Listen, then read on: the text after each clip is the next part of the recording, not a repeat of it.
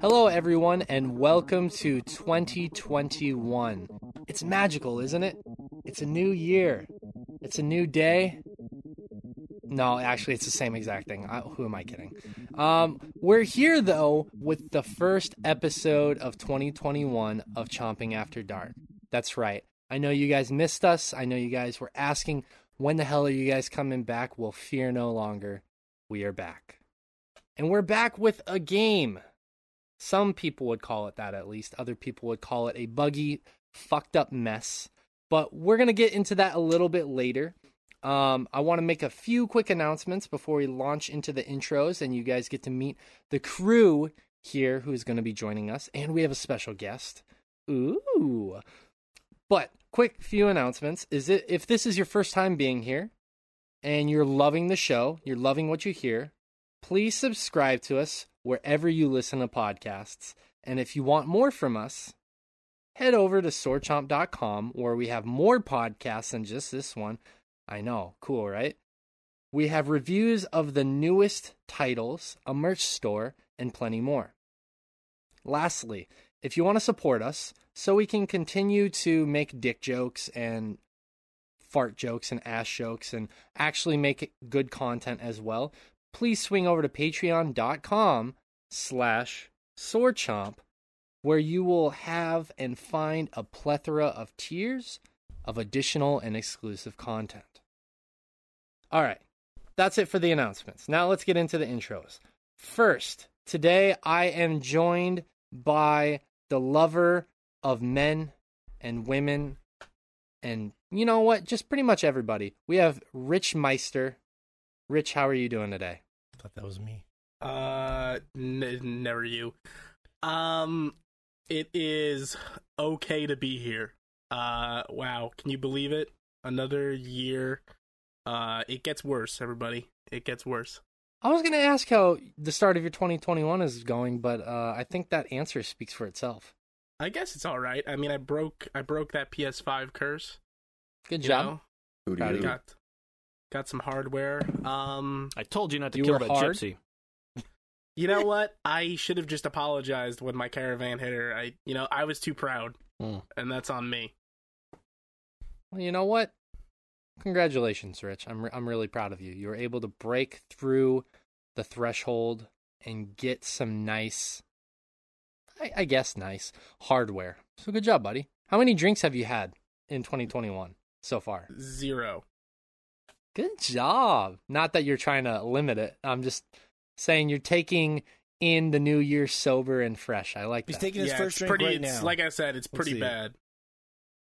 Yeah, well, it can only get better from here, right? Or something like that. I don't think so. Probably not. But anyways, let's move on. Thank you for being here, Rich. Next, we have a man who, he just wanted to like this game, but unfortunately, he couldn't reconcile the fact that he could not actually transform into a car. That's what he told me privately. We have Joshua Fowler here. Josh, I'm sorry that your dreams of becoming a cyber car were not able to be met. I mean, what's the fucking point of the game, even? If I can't... I don't know, man. I can't be a car. We were promised that we could make our genitalia into anything, and you know what? You didn't get that steering wheel mod that you truly wanted. Mm-hmm. Wait, are we not here to talk about a Transformers game? Transformers, Cyberpunk 2077 by Michael Bay. Oh, you cannot have a Transformers conversation without Michael Bay coming up. It's a goddamn tragedy. You really could. And it'd be a way better conversation. Probably. But, like, imagine that game. Would Megan Fox be one of the romance options in there? I don't think so. I think it would just be robots. Yeah. Did you know Megan Fox has Mostly toe thumbs? toasters. She has toe yeah. You know, I knew I was queuing that joke up because I knew Morgan Barnes, who you just heard, was going to mention the toe thumbs. Uh-huh. I didn't even have to try for that one. But anyways, we have Mr. Toe Thumbs Morgan Barnes here. How are you doing, buddy? Look, I'm going to change my Instagram handle from General Mountain Time to Mr. Toe Thumbs. Mr. Toe Thumbs Wild Ride. Please do. Really, you know what? That's what we like need to Mr. do. Bean, Like but really perverted. in 2021, we need to start fucking with our personal lives as like bets on these shows. Like, if you can't beat this game by the end of this week, you have to change your Instagram handle to Mr. Toe Thumbs for a week. That's the fucked up thing, though, Shay. Someone actually I got like hundreds of people sending me this fake Instagram account called Genra Mountain Time. So someone was trying to mimic my profile and add people, which was really creepy because they were using pictures of my family and shit. And it freaks me out. And I don't really know if it's like a bot or a real person or what, but it was a real thing. Probably just like a Cylon. Yeah, it was creepy. So, like, the idea that I could lose General Mountain Time forever as a handle because I let it go is kind of sad. But to answer your question, Shay, happy to be here with my Chumbas. Chumba 1, Chumba 2, Chumba 3, Chumba 4 is a surprise Chumba we'll talk to in a second here. I believe the band is called Chumbawamba, Morgan. No, it's now been changed to Chumbawamba. I get knocked down. Also, Shay, great news before we get out of this intro. Two things real quick. Number one, for the first time in a year, I am drinking on the podcast. Oh, no. Congratulations, everyone. Oh, no. You can't see it because I have a background. My background's fucking up. It is And 'cause a this is tall an boy. audio podcast. Yeah, Skype is watching out for us here. It's a Moscow Mule tall boy. So Not bad. Not bad. delicious. And the second news of the year is right when 12:01 struck and the new year began. I kissed my wife, walked upstairs, and Judy took off her clothes for me. Oh yeah, I started off the new year with cyber sex. Yeah, so it's great. Riding high, I got that afterglow, that after sex afterglow, so that's what it is. I Is thought that what that's what that you get when power you're is? pregnant. Isn't it called, no, is it called afterglow? I don't know. It's something like that. Where like you had that radiance after you get laid and people are like, what's up with you? You just seem like Yeah, you're in a good it is mood, an man." afterglow. It's when you go to Planned Parenthood, get a test, no. and they They give you an Afterglow Xbox One controller. That's right. Does anything good ever follow? I'm sorry, your Yeah. Xbox One controller has chlamydia and gonorrhea. We're gonna have to throw it away. But we still love it. Afterglow. But anyways, enough about Yes. this. Anyways, bit. I'll shut up now. Happy to be here with my Chumbas. Thank you for being here, Morgan. And like I teased, we have our first guest of 2021. We have this wonderful, wonderful human being. He has the most glorious beard here out of the five of us. That's debatable. Nice, full, luscious head of hair. And he has a puckering sphincter. We have the Rev here. The Rev? Can I just call you Rev Not or pictured. the Rev? Does it matter? Rev is perfectly fine. Thank you for having me. Yeah. Thank you for complimenting my hair. I'm very proud of having it at 32. I'm proud of you. I'm jealous. Like, Keep it up. if you've looked, all of us have varying degrees of hair loss. The fuck I think Rich probably has the fullest head of hair at this point. Oh, thank God. Yeah, but You're 32 years old? Dude, you don't look a day over 31. I'm impressed. Oh, thank you. Thank you so much. it's that 2021 afterglow. After birth. Oh, Maybe. that oaky afterbirth? Yeah. Yes. Hokey. So, thank you for being here, Rev. This show is going to be a little bit different offer. from normal Chomping After Darks. It's kind of going to be a blend between the Chompcast, as you hear us settling into these longer intros, and a little bit more crass humor than usual on the show. And usually, as you guys know, I write a script for each game. This game, I decided, you know what? We're going to kind of free ball it. And, of course, they're going to be didn't tell me. spoilers. The show is still Hold full on. of spoilers. This is a spoiler show. And this episode, full disclosure, we're going to be pretty much isolating it to the main story, as half of us here have actually not explored enough of the side content. And so we're going to be planning a separate show at a later date to discuss all the side content. And yes, Rev, you are more than welcome to join us for that episode as well. Gladly. Yeah. So I want us to stick to just the main story. There can be small tangents here and there. So just be on the lookout for that. And without further ado, at this point, there will be spoilers. Mm-hmm. There will be spoilers. And there will be spoilers. Shay, like I said, if there's like a small tangent, just because like it's hard to talk about things like romancing primary characters without kind of going a teeny bit into some side stuff. But I also it's because this is a special show that's going to go on our main feed next week.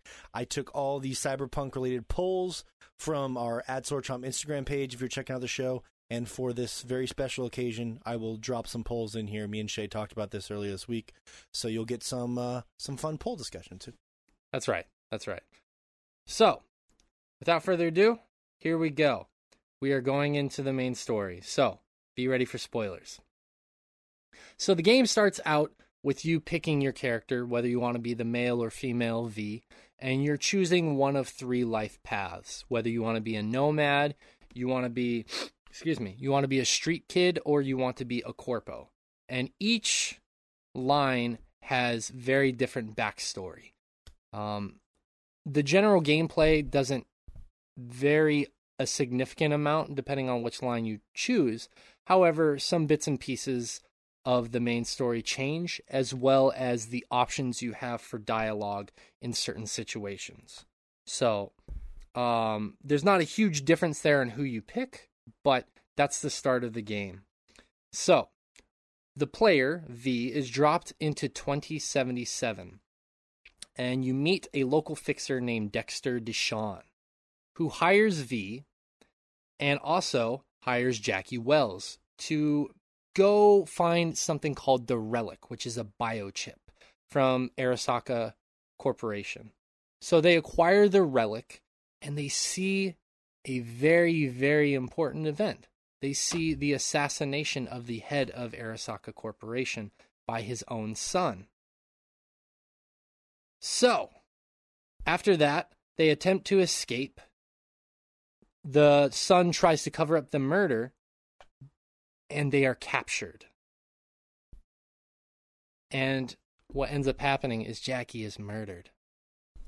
Your good friend for the first 2 hours of the game is murdered. Oh, but you have that's that whole how we start the game. montage. Yeah, that I had a whole montage. montage to tell us that we were friends. This is the very beginning of the game. I understand I breezed over a lot of things. But what are your guys' first impressions of the game? At that point, you have done all this stuff. You've witnessed the main problem in the game that you are eventually going to work towards at the end. What are your guys' initial impressions? Anyone can jump in. I think by the time the title card drops, I think you've played enough to have a valid impression on the game. And by the time the title card dropped, I was fucking stoked. You know, I was super into the gameplay. I was super into the story. I love the city. I love the characters. I was going in with high expectations, so I was pretty into it.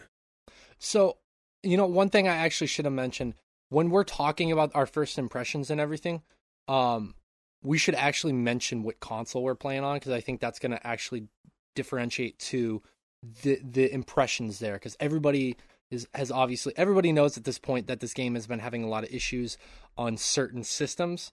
I believe Rev was playing on computer. Is that correct? Yes, PC. I was playing on the Sega Saturn.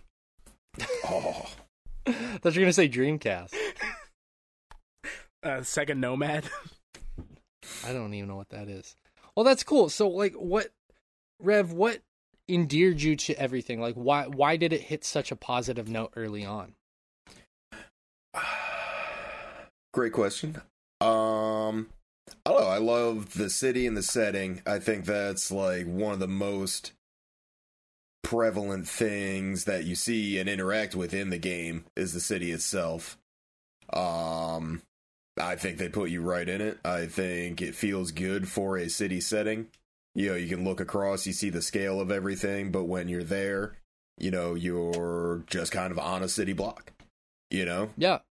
I know the devs had mentioned that they wanted to make the city feel incredibly lifelike, and from what I've seen on the PC, it definitely looks closer to what they were trying to achieve. Did you feel that way?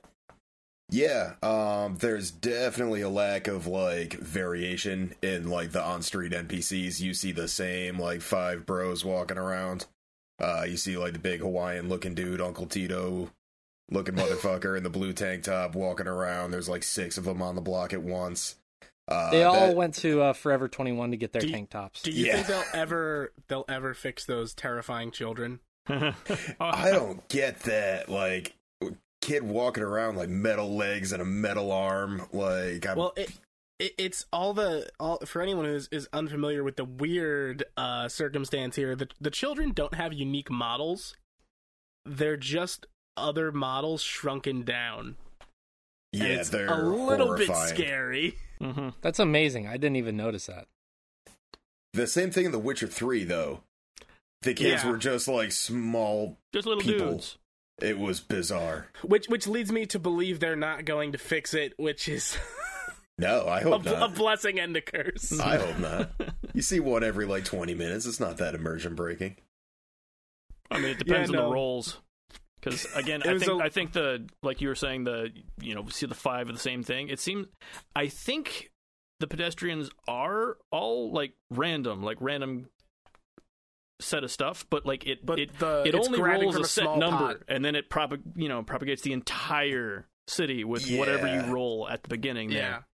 And like, I don't know, like I have to suspect like maybe that is something that'll be improved upon. Like, I don't know, I don't make video games, but that's one thing that could definitely be fixed.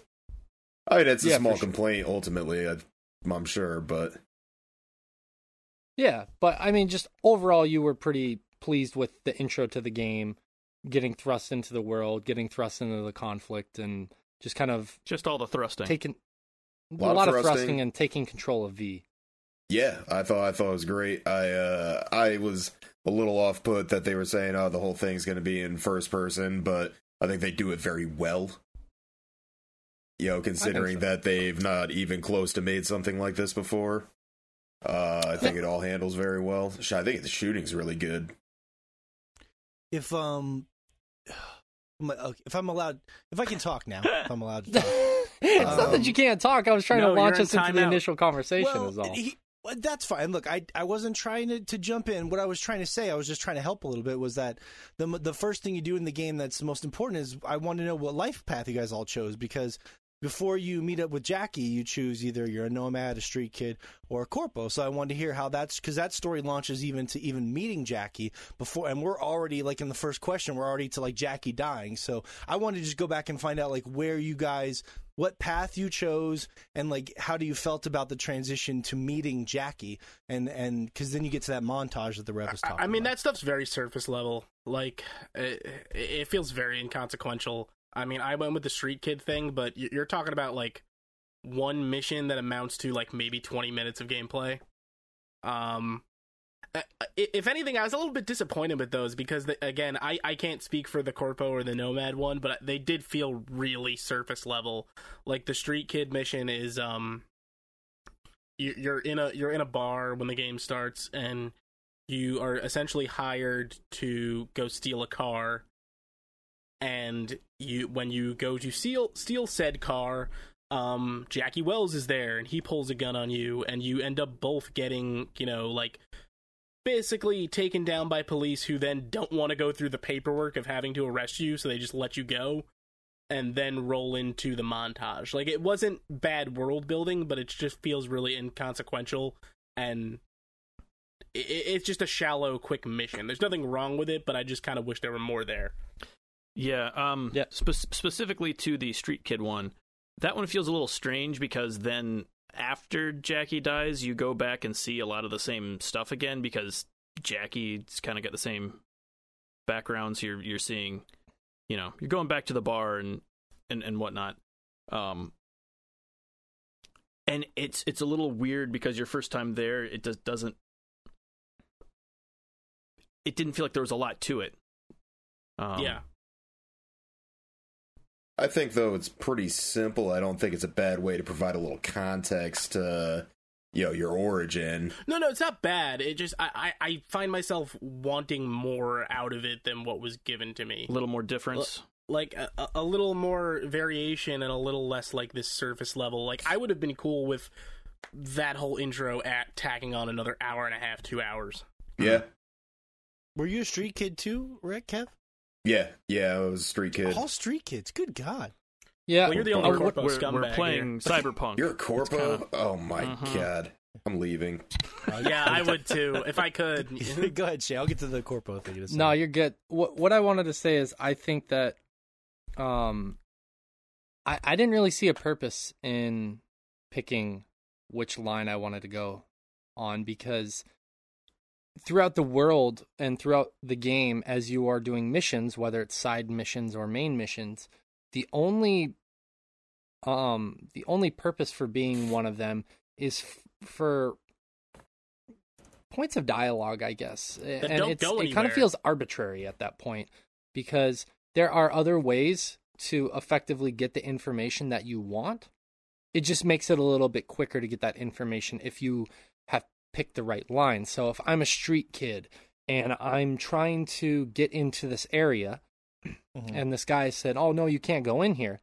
Well, maybe I get a line of dialogue as a street kid that says, "Well, your boss wouldn't appreciate it because I know your boss's name and I know how the streets work." And that's the extent of it. And it's like, okay, that's great that hastens things up. But at the same time, I can find a different way to get into that building if I really want to. Through an air vent. Depending on where I allocate points into various skills, or I can sneak in. And I wish that whichever line each one of us picked, the four of us picked Street Kid, and Morgan, you picked Corpo, that there were some missions that went along with that. Because by the end of the game, I didn't really truly understand what it meant to be a street kid and why. All I understood was basically street kid means you understand what's going on the streets. But why? Why would V potentially be a street kid? How would he handle certain situations, and would that define him as a street kid? Or them, I should say. Them as a street kid. Or if V was a corpo, what defines them as a corpo? And I didn't really feel that by the end of the game, personally. I think I'm like I think I agree with both of you guys, but I think I'm probably a little closer to Rev for example, in like something Mass Effect, it's like, or I don't even know that's a good example, but a lot of games you just get like a text box that's like, this is your past and this is your history and this is who you are. So I thought it was cool that there was like, for example, the Corpo one, you meet this really creepy guy in this like really fancy looking like cybernetic kind of office. You get into like that was Mitch McConnell. I don't know. I forgot what they called those big, like, those cyber airplanes, whatever they're called, those, like, helicopter things.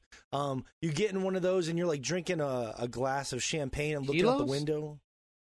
What was that?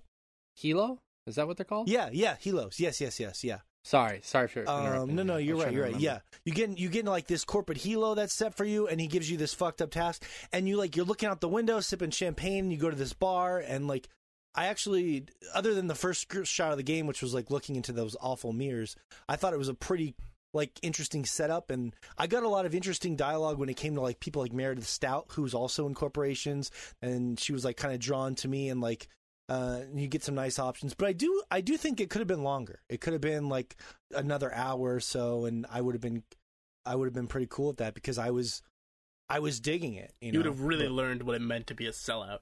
I think the Corpo, well, she's not really a sellout. It's just she's willing to be a little more ruthless. And the cool thing is, because it's cyberpunk, a lot of the architecture and stuff you're seeing in the Corpo intro is very cyberpunky. You know, glowing furniture, crazy ass like even when you're in the Hilo and you're looking out at the city and everything, it's just you watch a board meeting where a bunch of like corporate board members get murdered. How punk! you watch a board meeting. You do. They get murdered. But it's cool, but it's really quick. It's just, they're trying to show some dark shit happen. So yeah, I loved my intro. I just wish it was longer, but it did give me some cool options throughout the game. So when I was role-playing my V, I was imagining her as someone who had gotten her life together enough to like try to make it in the corporate world and was willing to take some risks, do some dark shit. and then they turned their back on her, they betrayed her, and then kicked her out, and then she had to take this life as a merc. So I was trying to role play that whole thing, but I would recommend to anyone, if you really want to get a lot of the cyberpunk like architecture and stuff, the Corpo intro is really cool for that. I do have to say that a lot of the origin-themed dialogue lines, I found like 7 out of 10 of them really only exist to make me sound like an asshole when I'm not trying to. They do, don't they? And like 90% of the time, they don't go anywhere. It's just like, here's a weird comment I have on this thing. Now let's say the thing that really moves the conversation along. Yeah, that's definitely how it seems. Like, I've definitely found like Street Kid interacting in like Street Kid setting. It makes more of a difference than like talking to a corpo, because talking to a corpo, you're just going to say something real shitty and they're just going to move past it. You know, versus like in a Street Kid, talking to Street Kid stuff, you get a little more out of that. Which I guess makes a degree of sense, but it ends up, when so much of it is like spinning your wheels on the conversation, it ends up feeling like it doesn't really have an impact. Yeah. Okay. Yeah. I don't know. There might be a couple. I was double checking, but I think there might be a couple side quests. I did one that seemed very related to my pack, because he was mentioning specific people that had betrayed me and stuff like that. So I think there might be some side quests related to that. There's some stuff that almost seems like of the same brand of that. That I think is more interesting. Like, if you guys remember that story mission where you go to, we could talk about this more when we get to that mission, but just where you infiltrate that like Joy Toy bar and you're talking to the manager in the office. Like, I had a dialogue option in that was related to a random side mission I had done earlier, where I had killed a Tiger Claw boss named Jotaro, and which is great because I was thinking about JoJo the whole time. So when I was in the office, I had a dialogue option where I could be like, "You heard about Jotaro? You heard what happened to him?" And they're like, "Yeah, he turned up dead, some kind of accident." And I'd be like, "No, that was fucking me, and I'm gonna do the same thing to you if you don't talk." And it let me cut through like 90% of that dialogue to just get the information I needed. Yeah. Just a mass katana-related accident going on at that bar. They found it in some sort of industrial katana accident. Yeah. I like the dialogue in these games, but like it's still one of those things where it feels very much like a game. Like, okay, which dialogue option is going to get me what I want? You know, it's they haven't really mastered like free-form dialogue yet in video games, and I don't know when they will. Yeah, when I go to parties, I talk to people in Mass Effect dialogue trees. I always have a list of 3 to 5 prepared comments that I'm going to walk through. You know? Tell me about you flat just pull panel out a piece TVs. of paper out of your pocket. Which one am I going to say? They're like, here? I guess I have an LCD TV. They're pretty good. I'm done talking about LCD TVs. Tell me about hi-fi sound systems. I like when you walk away sometimes in the middle of a conversation. It's like personal, just be like, "Oh, what? So we're just done here?"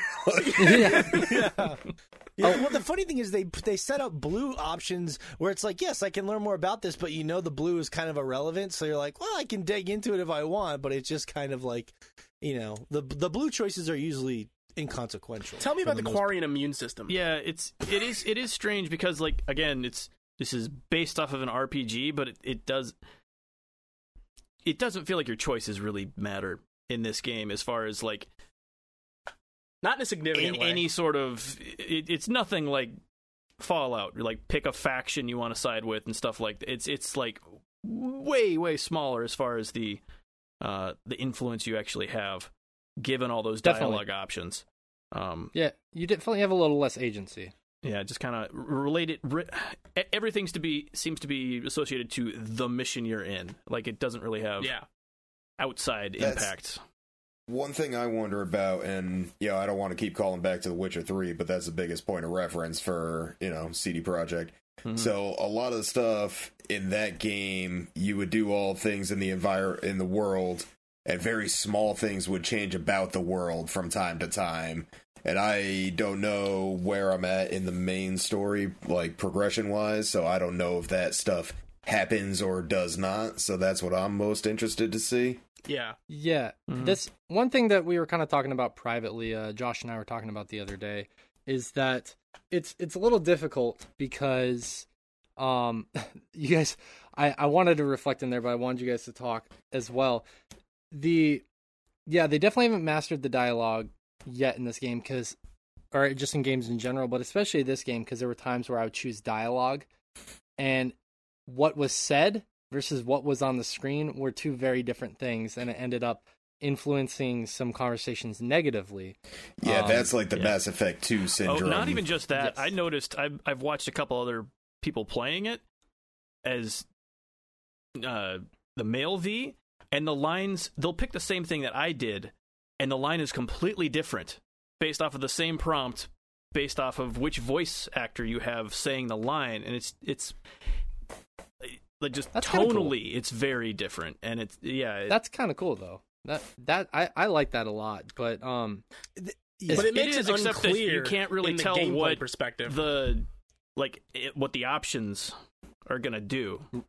So, right. And Yeah, it registers that's- the same response anyway. Yeah. Agitated response. Well, it's funny Right, when you and when you do all the yellow responses and then it's just like it takes you back to the one response you were trying to avoid anyway. It's just like, okay, gone. Well, I have to say this anyway. So, Well, that's Yeah. like, all right. I have a question. I don't want to railroad this like Morgan did. Am I allowed to pose a question, Shay? Absolutely. You're fine. I just want I only got Aren't you mad at glad Morgan I because I was trying to throw us into the beginning of the conversation before anybody commented. But yeah, Shay, you're fine. but Shay, But before we get to 77, In maybe if we In the Maelstrom mission where you have to go get the bot for the heist, Mhm. you know what I'm talking about? Yes. Did you guys take the money from the Corpo chick? yeah, I did. You did? Everybody Well, I was did? a corpro, so like I had all these I- dialogue options that sort of bonded us together, and then she gave me the corporate credit card, and then that's what I used to, because there was a chip in the payment, so when you pay with it, it shuts everything down in that building and it fucks everything up. I used the money, but I had taken the virus off before I gave it to them, and I Weird. told them about it. So I told the Corpo chick to shove it when she tried to give me the money. And so as I'm going in there and you're talking to Royce and like your options are like dwindling and I'm down to like give $10,000, which I don't have, or the other option was like stand up and shoot him in the back of the head. So like, Yeah, it's sort of a big leaping point. Be like, okay, I can't afford to pay him, but that doesn't necessarily mean I want to pull a gun on him. yeah, but like I thought it was interesting because just talking to like a couple friends that have played it is like that scenario plays out very, very differently whether you debugged, the credit chip, Yeah. whether you gave them the bugged credit chip or you didn't have the 10 grand or you gave them 10 grand of your own money, like that put you in various different scenarios for that mission, at least that leaves some characters surviving and some characters not further in the game. Yeah, and that also can affect your standing with Maelstrom and some later stuff. Like, I mean, I played that out in a They don't like me. See, I actually am on very good terms with Maelstrom because, one, I debugged it and gave it to them. Then I said, oh, Militech's knocking on your door, by the way. Royce still got killed, but I also saved Brick on the way out. I blew Royce's head off and then I shot my way out of that place. I killed every motherfucker in that building. I ended up having to kill Royce because he saw me let Brick out. But then later on when I met up with them, Brick was running Maelstrom again, and like Maelstrom was cool. Like they were all a little pissed off at me, but Brick would be like, if they gave me shit, Brick would be like, "Oh, fuck off, V's cool." All right, that's interesting. Yeah, this I think is the coolest stuff to discuss about this game is like where the divergence. It's not necessarily like a revolutionary thing, but it does sound like there's a good amount of. But that's the divergence. stuff that's almost more interesting is the little stuff, Yeah. Like I almost wish there was faction reputation in this. Like, I think that would be more interesting if anything. That would have been really freaking cool, dude. Yeah. Like the Yeah, thing like is they when have you're the looking whole- at the map, and you see all these factions, it doesn't even play into that much effect. Like you think about other sandbox or open world games, when you go into certain faction areas, Grand if you've been Theft doing Auto, missions San for another Andreas. faction, you're gonna get attacked. And Yeah. it doesn't It doesn't matter. It doesn't even play. It's just the enemy type that you're fighting, and I mean they're all Right. still basically humanoid, but like with slight stat differences. Yeah, dude, like, to be I don't give a shit that the animals aren't gonna like what I'm doing because it has no real bearing on where the story's going. exactly, and yeah, it just when you're has to fighting do those with whether certain they shoot factions, at me when they see me. right? And when you see those certain factions, it didn't even matter. They'd be like, "Oh no, the animals are pissed." I'm like, "Who the fuck are the animals?" And then you go to the next area, and then it's like this factions pissed at you. I was like, I don't know who any of these fucking factions are. Also, how did they include the animals of all the gangs from the Cyberpunk lore and not include the gang where they've all had plastic surgery to look like John F. Kennedy? Uh-huh. Oh man, that's golden the true opportunity. Right, but Kennedy licensing's expensive. Yeah, to kind of the circle back Kennedys to are the best gang in Cyberpunk lore. To circle back to what the Rev asked earlier, and then we can progress with the story. He asked, do some of the choices change small parts about the world? And I think that they do, in that if you make certain choices, or you've read certain points of dialogue, even the blue points of dialogue, much further in the game, some of that stuff is referenced. I wasn't going to say too much. Like I said, we were going to save the side missions for later. But an example of that is when you attend Jackie's funeral, which is actually one of the side missions, but it's which is not a thing I even had an option to go to. Well, that's fair. Like much further in the game, you get a side mission, and it's a small side mission, but you have to basically break into the back office of this bar. And if you attended the funeral and you talked with people at the funeral, this guy, you will recognize him. And he's just this random bouncer in this bar. And then you recognize him from Jackie's funeral, and you recognize that they were friends. And then he lets you into the back office. And I think that's really cool that it has that level of effect across the board in the game. Because a lot of open world games, maybe Mass Effect is as close as you get to that. A lot of open world games don't have that level of memory across the board for what you do and how your actions affect the world. And I think that's really, really cool. It's never on a grand scale, but even like the small, minute missions that you do can carry over into other small missions. I think that's really cool. I think that was one definite strength of the game. If there's a moment in a later mission that makes me like actually recall something I did like fucking 50 hours ago in this game, I think that's good game development. Yeah, that's like nothing. It doesn't have to be like a different flag flying over the city every time you could complete a mission. Just something like that. The subtlety I appreciate. I do too. Yeah, it's hard to like with the Meredith Stout stuff. Like I had that really tense scene because I used her corporate credit card, and right after that mission, we pretty much became friends, and then she wanted to fuck.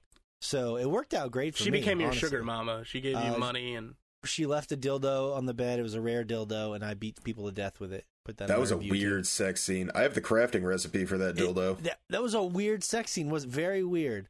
And then I felt used, which is typical. I felt very used. So I don't even know if that was consensual for me, if I'm being honest. I just walked in that room and it happened. It was consensual. I mean, I drove to the hotel at 100 miles an hour to get that pussy. I thought I was just getting some fucking weird FBI corpo missions, and then I walk in and she's there in this weird like titty harness with the nipple tape and the big she said go to the no-tell motel, and you thought you were getting fucking FBI. To be fair, you do meet a lot of people at the no-tell motel in this game, and a lot of the time it is for a mission briefing. I remember being pretty clear that I was getting. Yeah, I met Robo Grimes at the hotel. A mission briefing and a mission debriefing in Morgan's case. Right? But what else? As in taking off the underwear in case nobody got that joke. It was debrief. By the way, Rich, thank you for allowing me to be the first professional review to include the term mushroom stamping. I appreciate that. I really wanted to cut it, but editing that review had already really broken my spirit. Giving your eyes ulcers. But so there's probably a lot of stuff that, unless you know how everything spirals out, it's hard to give it credit for. But as far as like the main narrative goes as well, I was really impressed up until that point.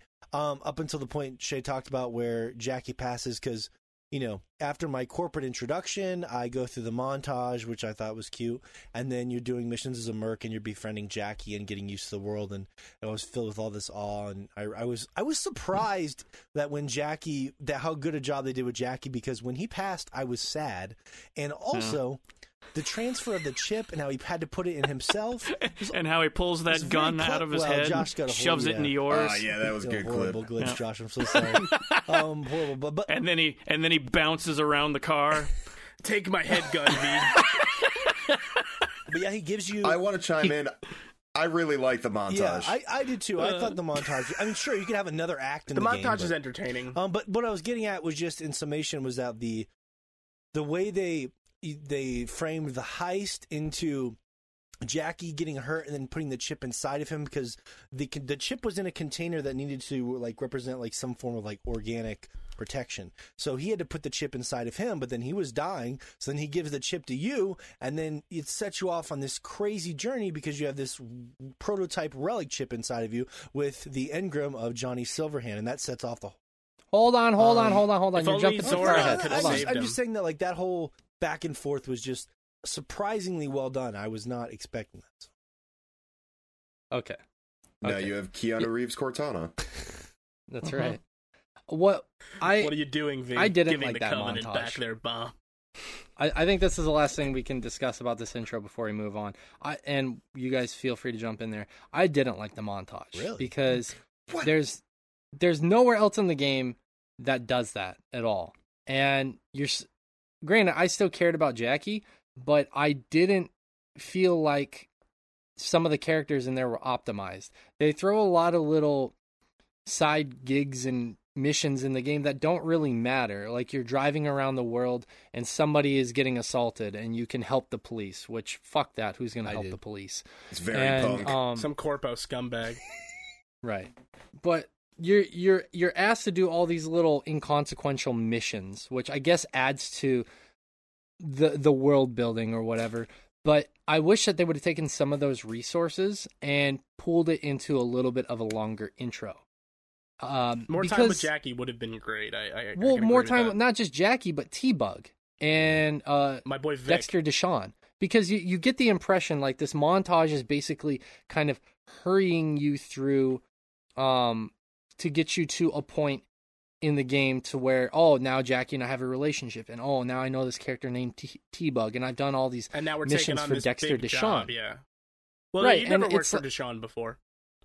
Well, you were working. I'm sorry, I misspoke. I should have said you're working up to him. You're doing all these missions to work up to him, and because you at that point you know, like you've heard rumors of who he is because if you are a street kid, you've heard the rumors of who he is.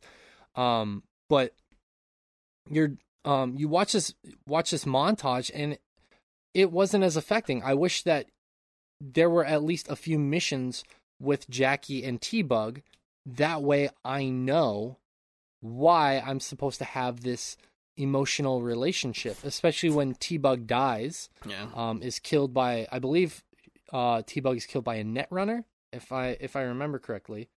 And then obviously Jackie is killed, and Dexter Deshawn, which we're about to get to, betrays you. That it would have had much more emotional impact. Yeah. And I think it would have been better for the world building and character building had they, instead of done the montage, which was, I mean, it was cool, but I think it just went against what the whole game was trying to do, which was get you immersed into it with all these various characters. Yeah, especially if, you just finished a mission and run to the bathroom during that cutscene. That's literally the only character development that they give for a lot of the stuff you're supposed to have context for at that point. If I could play devil's advocate, though, it's like 30 seconds worth of stuff that's supposed to make you care about a character they're about to kill off.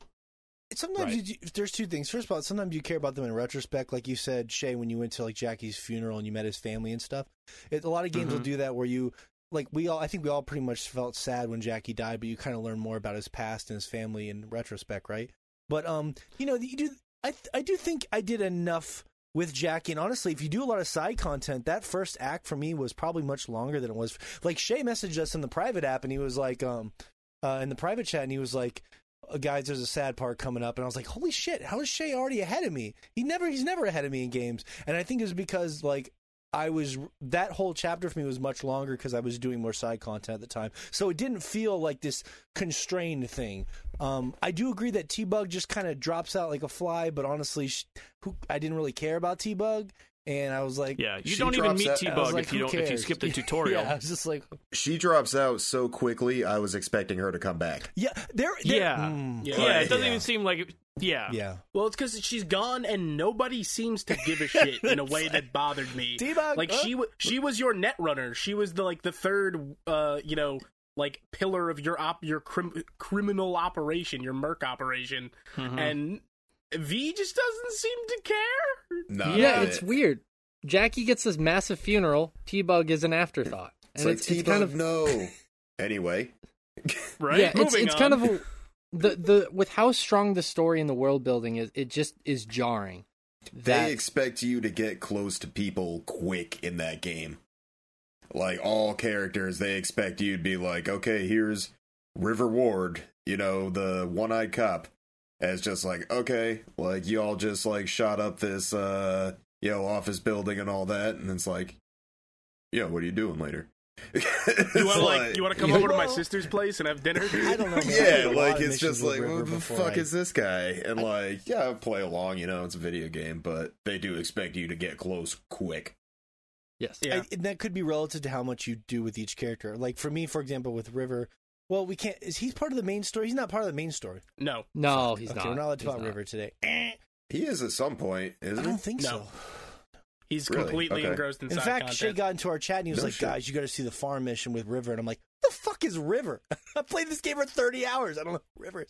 And then I went and did all his content because it opens up through other stuff. So, anyway, that's interesting. Interesting that you felt that way. Oh my goodness. Yeah. Yeah. It's not even a matter of just beelining it through the story, because most of the side content also has nothing to do with any characters whatsoever. They're just like there. There needs to be like It's another removed. tier of like side content. Yeah, because they've got there's the some of it world that's- stuff that's blue, but then there's still yellow quests that have nothing to do with any character at all, and it's just like go kill they're a bunch of very dudes. hit or Yeah, miss. 'cause, Or like like- buy an SUV. Yeah, Yeah, it's like I have like all these like character, like all the Pan Am quest lines show up under the side quests, but so does like the fucking Night City Fight Club, the like street racing, like all that shit that like it's fine, but like I'm not really there for that. mm-hmm. And The like I street got racing like in itself was like the most I did all of the street racing just because I was interested to see what was happening with Claire, but the driving in this game it's so gives me god fucking it's awful. so bad that I was like, thank God, like it's almost like they're aware of it because they made winning those races so easy. And like Well- I thought like, man, like mouse and keyboard wasn't the way to go for driving, so I play yeah. with the controller on my lap, and like Yep. nah, that sucks too. Like I just Yeah, the don't. driving was not great, but The motorcycles are definitely the way to go. Yeah, 100%. I agree that with in context of the intro that the game definitely expects you to build relationships quickly, and Yeah. with the rest of the relationships that you build in the game, it just felt kind of a disservice to Jackie and T-Bug. T-Bug is not as big of a deal because obviously wasn't that important of a like character. I get if that was supposed to be like someone you picked up for that mission instead of like part of your crew, but she it's- clearly wasn't. Yeah, she was a Yeah, part of your like- crew. I don't know. Like, right whenever it moves into the montage, and he's like, "Hey, let's go see my mom. We'll have lunch." We should have actually had that lunch. Like, I was hungry. if that was not part of the montage, but we actually went to have lunch, and then at some point they did a time skip, do the montage, whatever. But like, Can't have lunch with Jackie, but you can have it with River and his sister. That's yeah, the because deal. And it then, was like- weird. And their her weird mutant children. And then, like, after Jackie's funeral, his mom makes a big deal about, like, oh, I want you to have Jackie's motorcycle. He loved this Oh, that bike. bike He is would have sick, wanted you to though. have it. Oh. It's like, oh, man, thanks. Like, I was stoked to get a motorcycle. You And look then, around like, his apartment an hour and shit, later, and you have sex with Misty.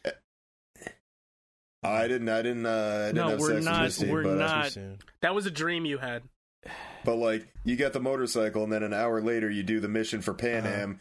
And they're just like, oh, Scorpion would have wanted you to have his motorcycle. And I'm just like, who the fuck is Scorpion? Which one Like, is I literally Scorpion? saw this dude dead on the ground. like a I've never wrestler, seen him right? before. Scorpion. Scorpion would have wanted you to have this, and I was like, from Mortal Kombat? Yeah. Like, who the Get fuck over is here and Scorpion? have this Like, motorcycle. you might as- Shay, I want to ask It you might a as well. question, though, Shay. Sub-Zero would have wanted you to have this. Shay, do you feel, because I agree in theory with what you're saying, But let me ask you a question. You had mentioned that, in our chat and like through conversations that you did, you were pretty bummed when Jackie passed, and so don't you think, even though you wish you could have spent more time with it, that it was at least effective enough because you did feel sad whenever that moment occurred? What Morgan's trying to say is, don't cry because it's over. Smile because it happened. That's right. Hashtag live, love, laugh. No, I think that it was effective enough because, I was sad after Jackie died. And to be honest with you, I, at times, used his motorcycle because I was like, I miss Jackie. Because but cars the thing are is, awful. that too. But I wish that there was more time spent with him because I thought he was such a cool character that they were building up towards, even in spite of the montage. And it just, unfortunately, it felt like it was so short. And I think that's kind of the syndrome of the game expecting you to build these relationships so quickly.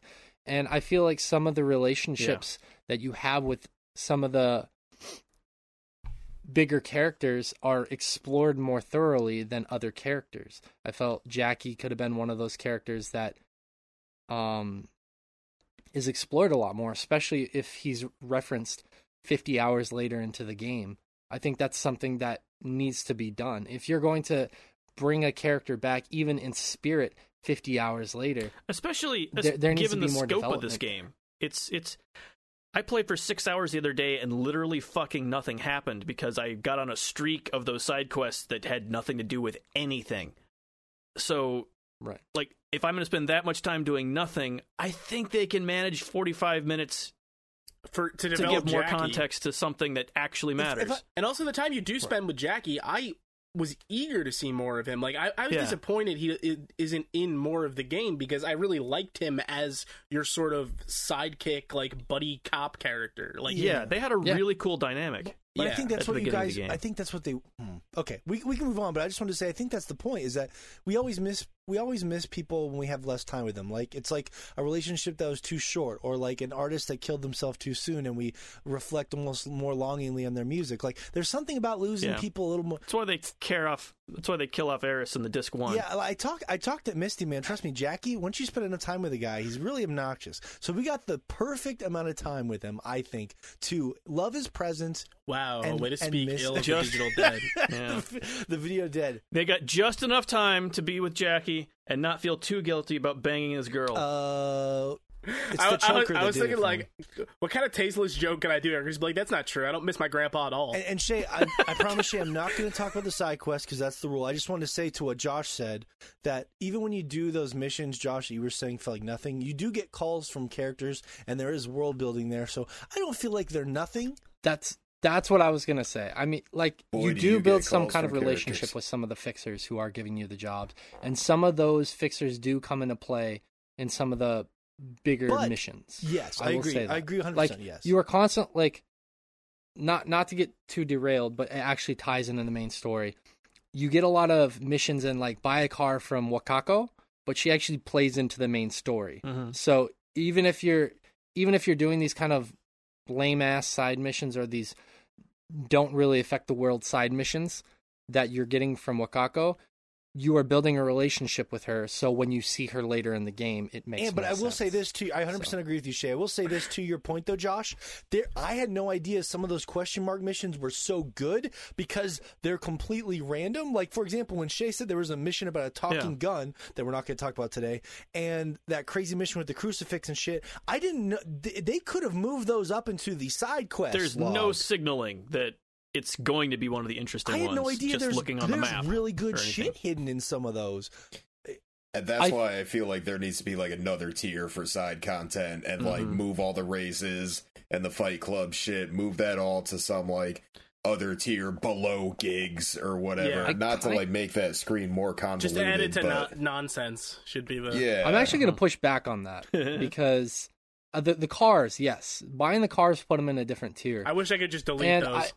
I know I'm saying that some of those side missions are kind of fluff, but I think it made when you find those other missions that much more impactful. Or and they could just not waste an hour of my time. Or like, why do I need 7 listings for each fucking Delamain cab that went rogue? I have 7 fucking listings, one for each car I have to find. Like, we could just clean do that as up. one, mission, exactly. Yeah, there could have been some level of cleanup in the menus and the map to some degree, because that map is a little bit frustrating to navigate. But I also think that, looking for those cyber psychos and killing them, and then happening upon a talking gun, made it that much more interesting.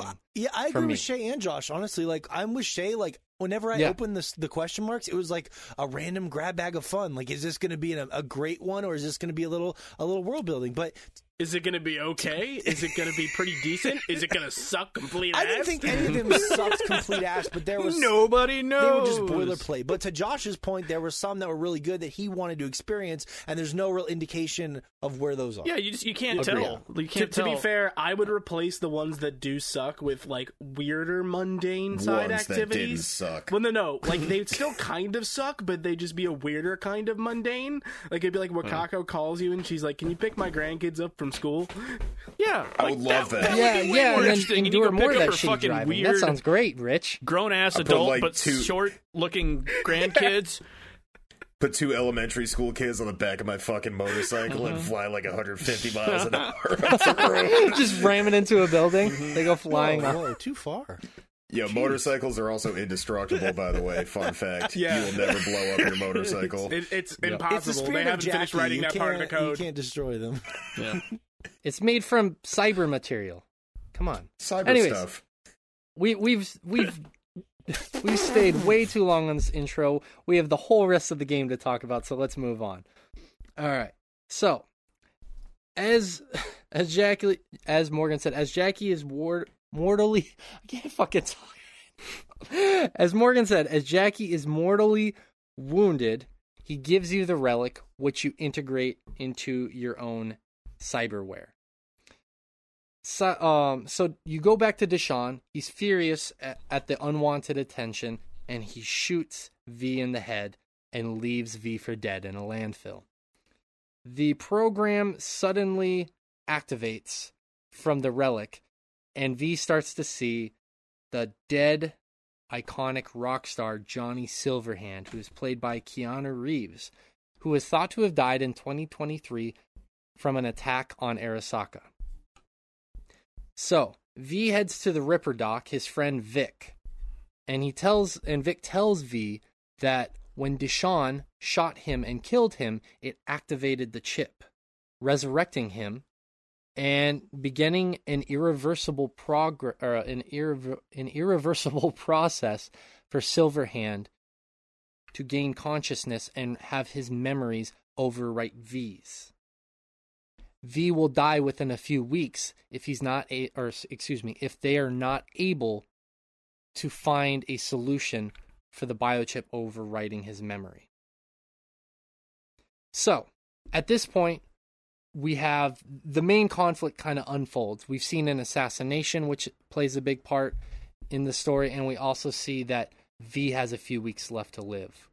How did you guys like the process of Johnny kind of going through the game with V, whether you are the male V or the female V? I was the male V. It'll be interesting to hear what you guys, as you guys start to talk about this, if you guys can let everyone know which V you were, because that actually has some, like Josh was saying earlier, that has some level of effect on your dialogue choices and the relationship that you build with Johnny Silverhand throughout the game. But can you guys talk for a little bit about how Johnny Silverhand kind of being there with a lot of these missions influenced the gameplay for you?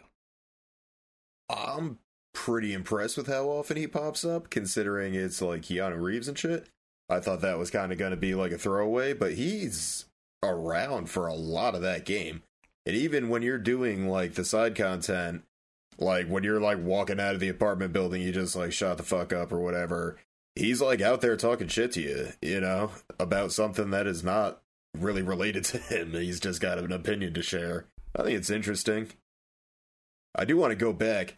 I'm pretty pissed off that in the promotion for the game, they gave away that entire motel scene.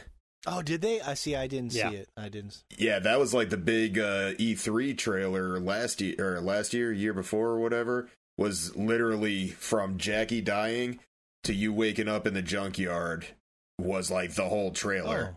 So you just like blew like one of the biggest moments in the game in your promotional it's material. not much without context, but yeah, at the same time, it's a little bit of a weird choice. Yeah. But the content, all the context you need is like seeing Dexter. And that's pretty much it. Seeing Dexter and seeing Jackie, you know how that ends because they just showed you. Yeah, That's I true. think I didn't see that. I thought they did a really good job with that part.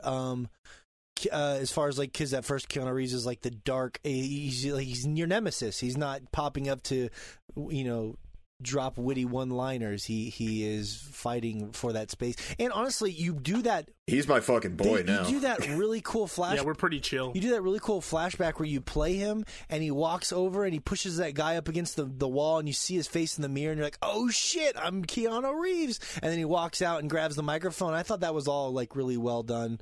Very brief, but like, I was like, damn, this Johnny Silverhand guy's a fucking asshole. I don't like this guy. I think those sort of scenes, and honestly, Keanu's performance where he kind of like chews the scenery throughout this game, is one of the big things that kept me going through the story, that kept me engaged with it. Like, and I said to you guys privately a few times, there's a handful of those Keanu Johnny Silverhand flashbacks throughout the game.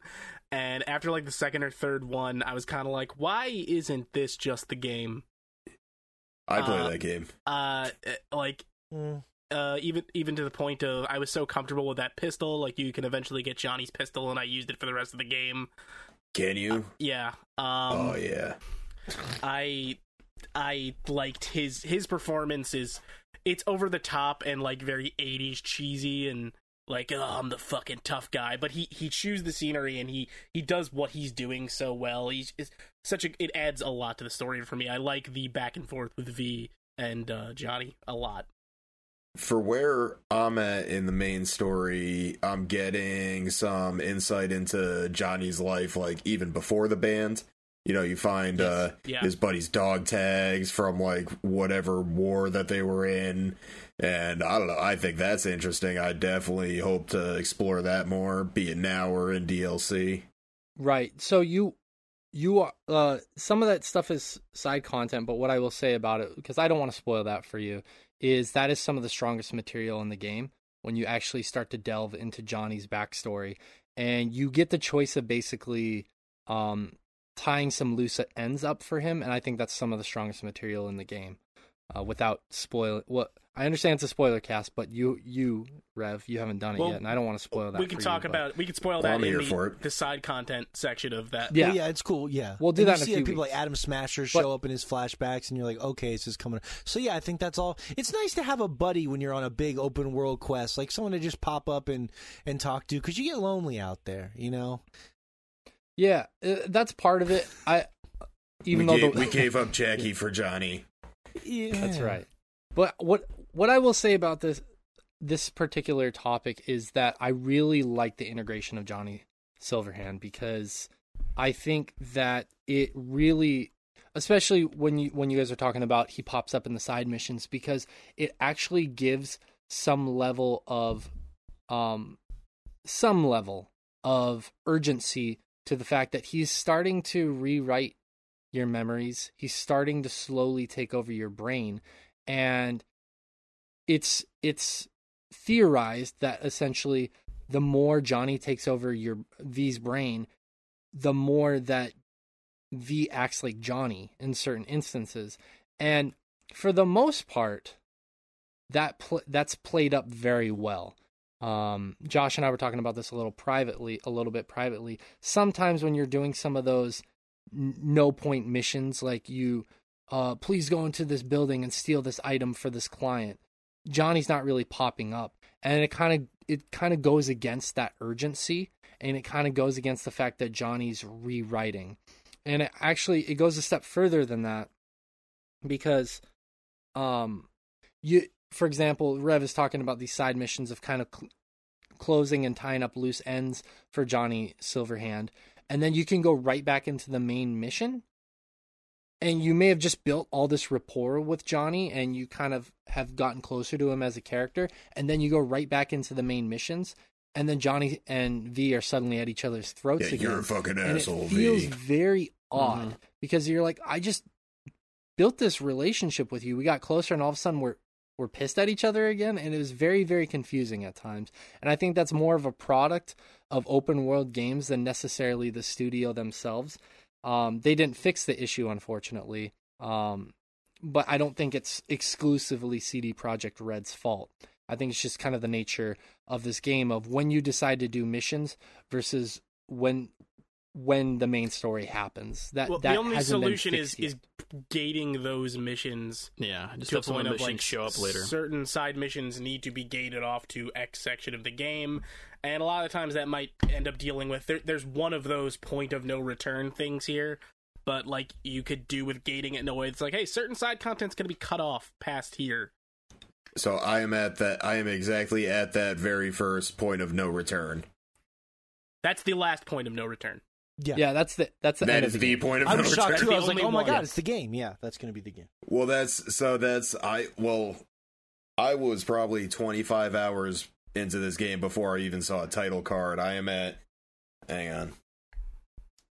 99.9 hours Jesus played. Christ, that's God damn, impressive. And I'm just now at the point of no return mission. Yeah, if you do beat the game and you want to go back and do more side content, that's the point it will load you into, is before you walk into Embers. Well, at 99.9 hours played at that point, I don't know that there's much side content I can go back to. Two comical side notes that you guys might appreciate. One, I don't know why. I'll be the judge of if they're comical. In the story, for some reason, there's a couple points where Johnny's like, "Please smoke this cigarette. I could use the feeling in my lungs." But then sometimes I see him smoking, so I don't know. Is he? That's true. Why? But it's not. He's not actually. It's smoking, just like a digital representation. Whereas he would feel if you smoked. That's what I was thinking. But it's and also, and I like that because smoking cigarettes is factually cool. Yeah, so it's cool that he could just yeah, sure, it's killing me, but I look cool, so even trade. I kind of chalk that up to he's taking more control of V's body,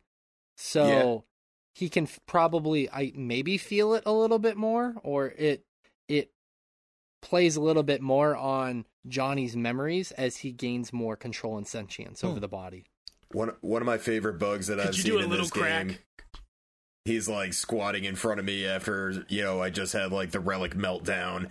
He's like smoking a cigarette like right in my face, and every time he like moves his hand away from his face, it like left a cigarette like hanging in the air like right in front of my. So by the end of the conversation, there's just like there's 6 or 8 cigarettes. There's a pack of cigarettes there by the end. Just like lined up in front of my face, like smoldering away. I was like, this is good. This is good shit. On that note, Rev, this is video games. I want to mention this because the biggest and most comically frustrating bug I had, and I didn't even know it until Rich told me about it, was I did not get a title card. I had to put this in my review.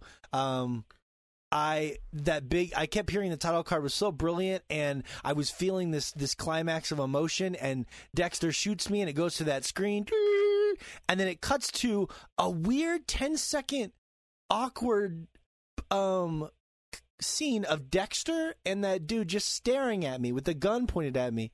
And I was like, and I remember thinking at the time, good. well, I mean, that whole scene was really cool, so I'll forgive that last awkward moment. I don't know what they were going for. I guess they're trying to say I'm coming back to life or something. And then Rich goes, dude, the title card was right there. I was like, what the fuck? Are you kidding me? It didn't load the title card? You got to be out of your... Well, if you go back and watch the E3 2019 trailer... you get that whole thing. You can see it there, yeah. I was trying to avoid a lot of that, honestly, Rev, because I just didn't want to ruin it. So I think they should have just put a blue screen of death there. You literally live streamed it. I didn't stream. Yeah, you did. No, I didn't. Yeah, that was right before the Keanu reveal.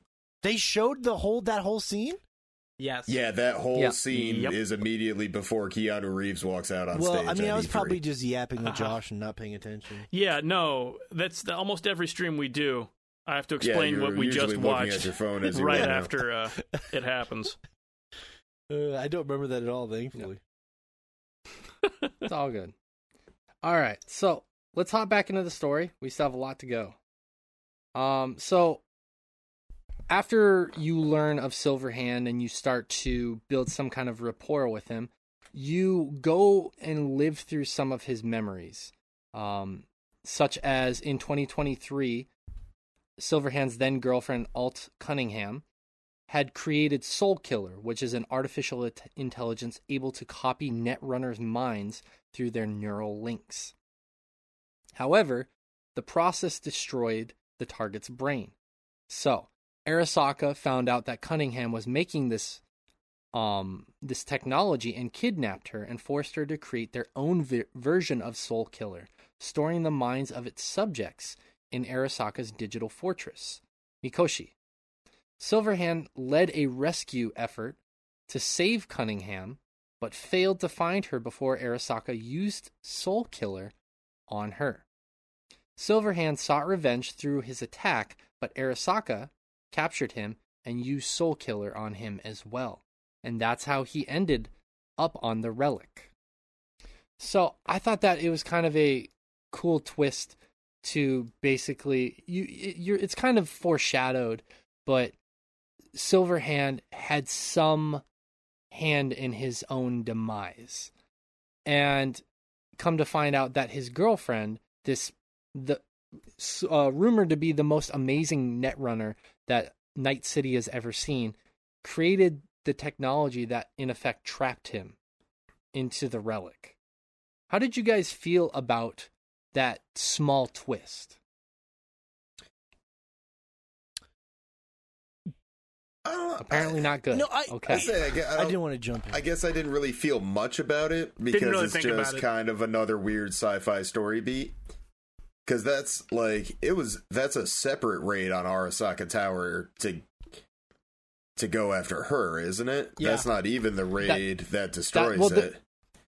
So the first raid is twofold. It's one, he wants to destroy Arasaka. Two, it's to rescue his girlfriend. He goes there with Rogue, which is one of his friends.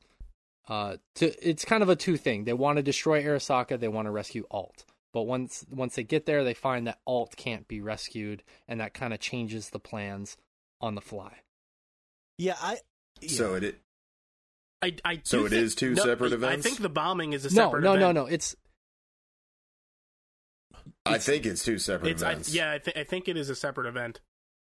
Is it really? Yeah. I don't remember. I Because think the one bombing certainly is precipitates the other. The bombing is very clearly planned. Mm-hmm.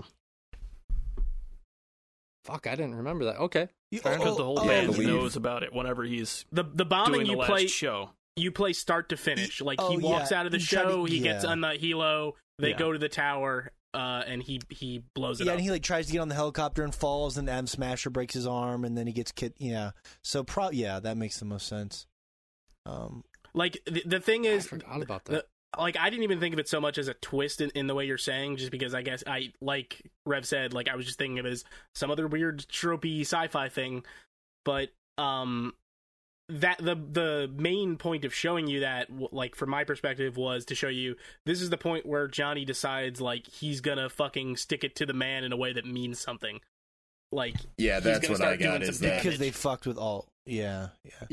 Well, the raid with Alt and seeing the state of her definitely precipitates I'm gonna tear this motherfucker down. Yeah, the context of losing Alt, because it's one of those weird relations, and one of the strangest sex scenes in the history of video games. We've got a city to burn. Moment. I don't know, man. How much of The Witcher did you play? There's some weird sex stuff in that game. That's true. Unicorns, man. I love unicorns. There's actually multiple unicorn-related sex scenes in The Witcher. Yeah, there are. Well, I mean, why stop with one? 10 out of 10. I thought the Alt stuff was cool. I thought she seemed like a cool character. There's a nice little twist there where he's getting stabbed and he gets fucked up pretty badly. And then when you go into the I guess we'll talk about that later. But yeah, it's always tough when you introduce a main character like that kind of late in a story. But I thought she seemed pretty interesting. But she's more for. So I have not seen her much. I have seen her construct bringing her past the fourth wall or whatever the hell they called that. Oh yes, yeah. And digital Alt floating there. I'm led to believe she gets a body at some point, doesn't she? Do you want us to spoil it for you? You're gonna hear it. You're gonna hear it. It's fucking spoiler cast, dog. We're here. You're gonna hear it in a little bit. No, she doesn't get a body. Okay. I saw some misleading promotional materials. Not in any of the endings or anything? Fuck. I don't know how there's 6 endings, so I don't know. I guess we'll get to those later. Yeah, that's going to be the ending's going to be a little bit difficult to talk about, but I'll think of a way to do that effectively. But no, I liked Alt as a character, but how she tied into Johnny's story was a little bit confusing, especially if you do some of the side content, and we can talk about that in more detail during the second podcast that we do. But as far as Alt is concerned, I thought that it was cool. I thought there was enough buildup of the character and the conflict of she created the technology that in effect destroyed Johnny Silverhand and is now destroying V. I thought it was it was sci-fi bullshit. But that's okay. It also wasn't so far out there that it wasn't believable. It's not bad sci-fi bullshit. It's just sci-fi bullshit. Yeah. It's good sci-fi bullshit. Sci-fi bullshit's fine. A lot of the times that's how you write yourself out of a corner. Thank God we invented the whatever device. As you guys know, I'm a huge Star Trek fan, and there's definitely been some very egregious sci-fi bullshit in that show. So this was not out of the realm of possibility where I was like, this is just too far. Well, whenever they do these sorts of things, I don't ever think, oh, how fucked up, she created this thing that now is killing. It's more like, oh, of course she made this thing. She had a free afternoon. She it was not her intention. It was just something that got turned against you. But it's nice to kind of see it wrapping back around. And like Shay, I was a little confused too, but kind of talking through it with everyone, I think I'm understanding it a little bit more, and it's making a little bit more. Just sense. So you know, I mean, plot lines like this are all just written so those scientists can all feel better about the Manhattan Project. Look, I was still. We didn't know what they do with it. It's just a job, anyways. man. The only thing I was confused on is I forgot that there were 2 separate missions to do that so long ago in the game. But yeah, I really like this, and I liked that basically you have this asshole in your head for most of the second act, and when you get to this part, this is basically out of the second act into the third act. And the second act is basically you trying to push Johnny out of your brain, and it's not accepting your fate, so to speak. And then when you get to this point, it's like, oh, we actually have a common goal here. Obviously, the point to get to where you two are at that point is vastly different, and the minutia is vastly different. But you guys both had the same goal, and it's cool to see that the characters finally realize that to some degree at this point in the game. Yeah, so let's move on to the next section. Woo! As we're starting to close in upon the end.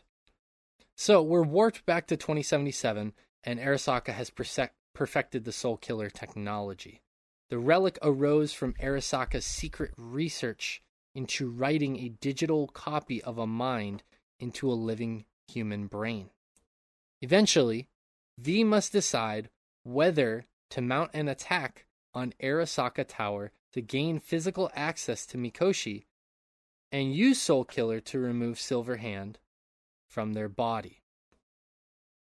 So this is the point where basically you've done some of the side content, you've established what you as V and Johnny Silverhand need to do, and you're deciding how you want to approach it. This is, granted, I glossed over a lot of stuff in Act 2. A lot of that's going to be more for side content. The main story here is basically Johnny and V have come to an agreement that we basically need to work together, and we need to find who is going to help us extract this technology from our brain. Vic has been telling you've actually interacted with some of the other people, and they all tell you the same thing, that basically we don't have the answer. You need to go to Arasaka Tower if you want the answers to what you're seeking. And it's at this point that Johnny and V completely decide to work together. And this is the point of no return that Rich was talking about earlier. So leading up into this point, you're talking with these various people and they're all kind of saying the same thing. Did that increase your guys' urgency to want to finish the main story? Or did you guys kind of feel like, yeah, the main story's there. Yes, I need to get Johnny Silverhand out of my brain, but I also want to do all the side content as well. Well, I found it very interesting that they sort of put like a timer on the main story of like, oh, you're gonna die in a few weeks. And then there's like a couple other instances where they like try to press the urgency, but you can do whatever the fuck you want in that game. Yeah. Nothing happens. So trying to press the urgency, I guess I appreciate it, why they have to do it, but it just doesn't work. Yeah, no, I mentioned the same thing to Shay the other day about how they give you this ultimatum, like you've got a week to live, so I immediately go off and, you know, start a bar fight and, you know, beat up a hobo or something. It's like, there's no, they tell you there's urgency, but then there clearly isn't. They do nothing to reinforce it. Yeah. Well, it's that typical, like I said when we were talking about it when we first started the game, it's like that typical, like, Ocarina of Time syndrome. It's like, you're the last ray of hope in a ruined world. Let's go fishing. Yeah. Mm-hmm. And, like, some games do it well, like Red Dead 2, for instance. Like, there's, like, the overlying story there, but, like, zero urgency about it whatsoever. Like, that story could exist on whatever timeline you apply it to. And then there's this where it's just like, you're gonna die in 3 weeks. And it's just like, oh my god, how am I gonna get all these street races done? Yeah. And, like, they just do not land that, 1 month urgency. Yeah. I don't... Yeah, go ahead, Shay. Sorry, go ahead. One thing I wanted to say is one of my favorite games of all time, the first Dead Rising, they establish in that game that the reason, you'll see why I'm referencing this here in a minute. They basically say that you have 72 hours to escape the mall that you're stuck in Dead Rising. And they really do such a good job in that game of pressing it upon the player that you really do have a limited amount of time. That all these survivors that you can save, all the side stuff that you can do, you have a limited amount of time that you can do it. And if you don't do some of those things in the right amount of time, you basically miss out on them. And yes, it kind of sucks to some degree, but it also fits in with the narrative that they put in the first place, that you do have a limited amount of time. In this game, in Cyberpunk 2077, like these guys are saying, they do tell you that, and they do stress it at various points throughout the main storyline, that you do have a limited amount of time. But you don't. And that's reinforced to some degree by when you have this I don't know if you call it a mechanic, but the relic malfunctions, and you start coughing up bile and blood, and there are various points as you get further in the mission, and as Johnny is starting to take greater control, that V passes out. And it's various situations, whether you're in the main story or in the side content, that this happens. And that's the only major reminder that you have that you have a limited amount of time. And I found it really weird that there is a wait malfunction in this game, because I could essentially wait for 24 hours if I wanted to wait for a mission to open up, which goes against the fact that I have a week or two to live, or as V has a week or two to live. Mm-hmm. It's just, they want you to feel the urgency, but then they don't continue upon the groundwork that they laid to make the player feel like there is a sense of urgency. You are reminded about it in bits and pieces, but there are no consequences if you don't adhere to it. Yeah, I agree. Yeah, that's a good point. I would agree with everything you guys are saying. I would say this. If Neil Druckmann had made this game, then it would have been... No, I'm being half serious. Is that, like, if you had some balls, the idea of making an open world game where you are actually running out of time, and when you do run out of time, you're like, man, I want to play this game again because I could only do 25% of the missions I was interested in because of the theme. But here's the reality of it.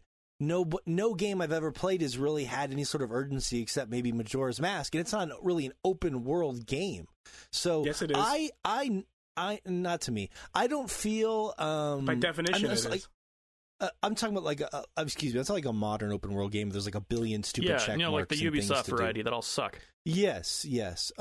My point, my point is that with the modern open world game, it's just you can't. They're too worried that people are gonna get mad that they can't do everything and check every box off. So no one has the creative stones to really fall through with that. I still think they did an interesting job showing it, like kind of take over her brain. But yes, there's really no urgency there, and I don't. Even in Red Dead, when Arthur was experiencing what he was, I never felt urgency. It was just like watching a very sad thing unfold. So, and like, I think, like, you pace it out the best you can, but the tighter you pull in those strings to, to preserve the storyline and preserve the immersion, the more you're confining the game to something you don't want it to be. It's a balance. So maybe that comes down to, like, game design of, like, oh, well, maybe you shouldn't have put a fucking ticking counter on your main story that doesn't exist. If you clearly are not doing that with the game you're making, why try to make that the story? Yeah, why overlay it? Yeah. Because video games. Because that's the answer, is because video games, and people don't take it that seriously.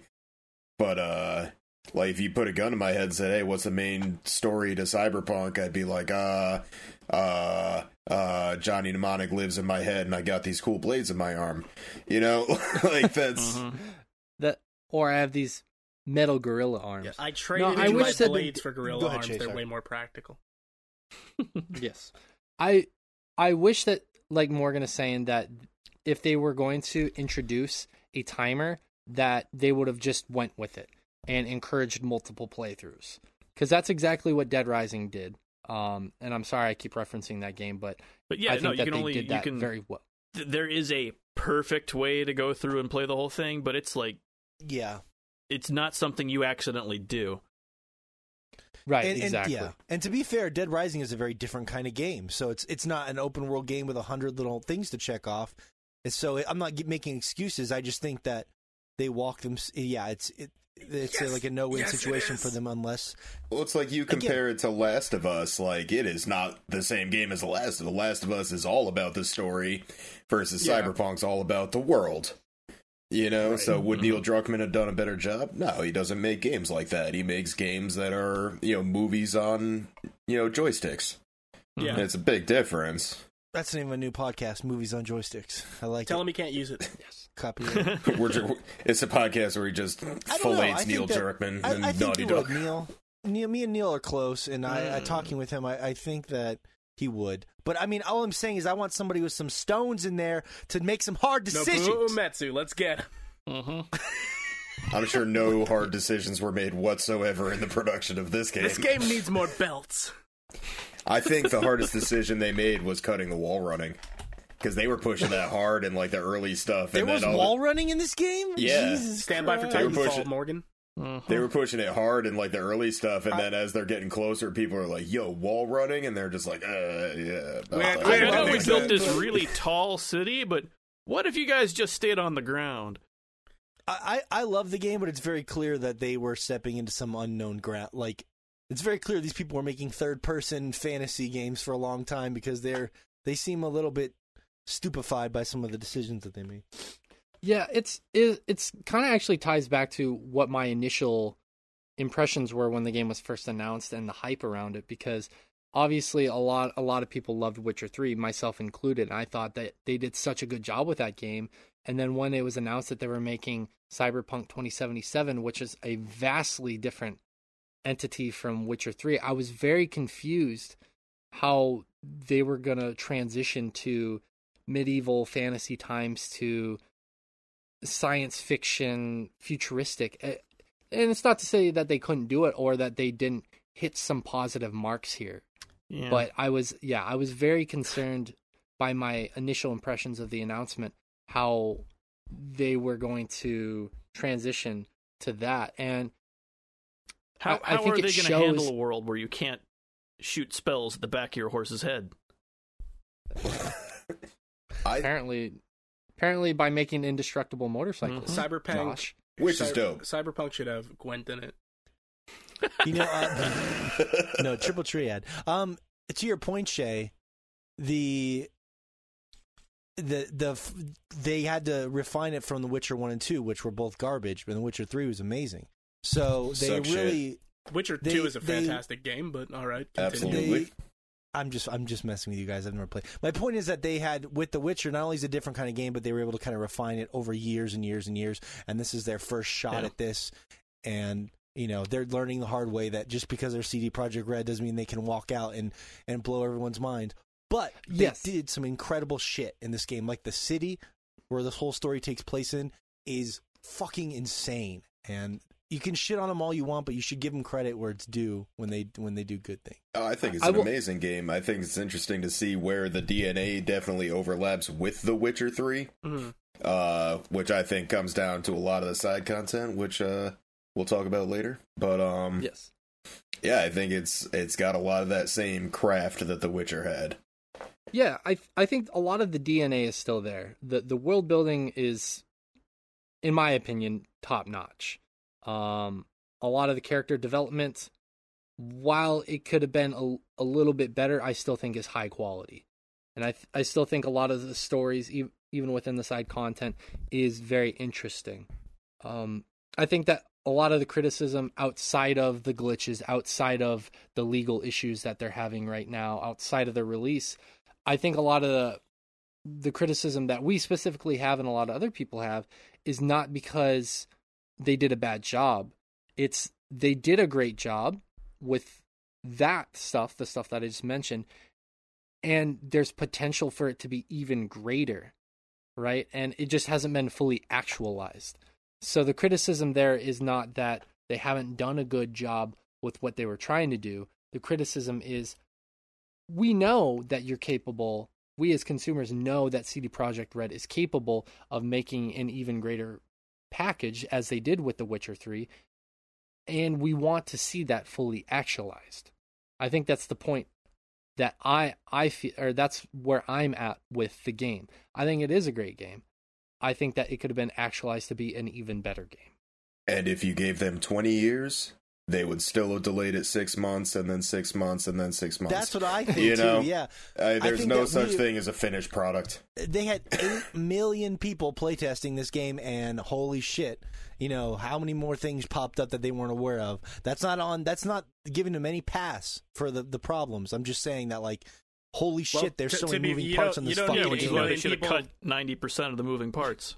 You don't need 8 million people to playtest it to find half the shit that wasn't working here. But you know what? Yeah. At least my dick wiggles real nice on that character screen. It does. The dicks and tits wiggle very lifelike. Yeah, but they have their priorities. Well, it kind of is like how we talked about Final Fantasy VII Remake, where the resources went versus where they were kind of skimped on is fairly noticeable in this game, like it was in Final Fantasy VII Remake, insofar as Morgan made the reference earlier that you play as Johnny in one of his concerts, and you're on stage rocking out, and I looked at the crowd, and there were 4 white young 20-year-old women all wearing the same white beanie, all wearing the same shirt, and they're all doing the same exact samurai merch, devil horns. That kind of sounds like real life, if I'm being honest. Yeah.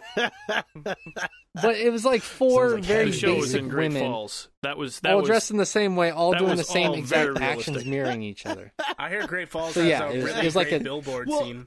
It was basically like a concert in Bozeman, Montana. But one thing this game did really well, Shay, I'm curious if it still looked this way on PlayStation. Well, we both played PlayStation, but I'm talking on the base system. Even though a lot of the NPCs look funky, like when you would get into a room with a primary character, you were playing the way same they would version like talk of the game. But yes, but we're playing it on different. Mine is more apt to a Pro, which performs differently than a base PS4. It's just the truth. That's and he's on the Pro. But like don't think I've encountered a first person open world game where like you get into it in front of a character like Judy or all these primary characters, especially when the lighting is nice and they're just animated so well and they look so fucking good. I mean, yes, a lot of the NPCs look fucking weird as hell, but there's so many characters in this game that just animate in first person incredibly. And like I'm even watching Judy like kind of casually brush her cigarette off on her knee and all these little things. I'm like, this is amazing. There's so much good tech in there. It'd be impossible to scale that for every citizen.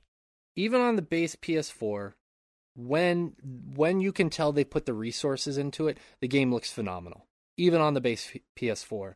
Like, there are moments where you are sitting there with a character and they're like, man, the city can be beautiful when you stop and take a moment to look at it. And they've clearly rendered it, and they've put a lot of resources into that one moment to make the city look fantastic. And it looks how we imagined it when this game was first announced, that there are colors, there are neon signs everywhere. It looks bright, it looks vibrant at night, it's glowing, and it looks great. And that when that amount of resources is put into it, it's awesome. And that translates to certain characters. When you're looking at them in the face from the first person view, you're watching their actions, and it looks awesome. There are also those moments, though, where you can tell they skimped on some resources, and even with the main characters, the quality noticeably dips. I had sent you guys that picture that was circulating of Johnny Silverhand before the game was released, where he looked like a PS2 character. It was a screen grab of that. And that was the second I actually Saturn came version. across that moment in the game, and it looked fucking terrible. There are moments where the graphics, and granted, PS4, base PS4, take that for what you will, that the graphics revert back to a PS2 style. And that's noticeable. Yeah, that's not fair to the PS2. I mean, Final Fantasy 12 and Metal Gear Solid 3 came out on there. They look pretty damn good. But I can acknowledge the fact that when they're on point, it's one of the best looking games I've seen to date on the console. When it's not on point, it looks fucking atrocious, and it's noticeable. It's bad. Like, even some of the main characters, like Judy or Panam or River or some of the other River's characters that you encounter, nephew. Rogue. That's right. The facial models, when the resources aren't put into those certain situations or those certain moments in the game, even those characters can look noticeably bad in certain missions, in certain parts of the missions. And I personally, for me, it wasn't detracting, because I'm not so gung-ho on the graphics being completely consistent throughout. That's not my main focal point when I play a game, and I'm not so much of a graphics whore where everything needs to be of the highest caliber. Yeah, no, they should just quality. made everything on the like when you're in the open world on the map, just have great big bobbleheads, so they work better at lower resolutions. They're all just Jay Leto. Right. Exactly. I actually didn't know that the game was going to have so, like, for me, I would have been happy if it was just the huge city. I don't think they really needed all that outskirt bullshit. Like, I don't need more deserts and trash heaps. And I mean, that stuff is cool and all, like, with, I'm not trying to shit on Pan Am's story and everything, but like, they made the game so big. It's just, we're not at a point yet where people can make these, even something like the best games out there, like the Red Deads of the world. Like, we're just not to the point where people, okay, if I may, because this is the perfect time. I'll counter and say that stuff probably exists in the Cyberpunk universe. That's what I was going to say. Hold on. I didn't hear what the Rev said. Hold on, guys. Go ahead.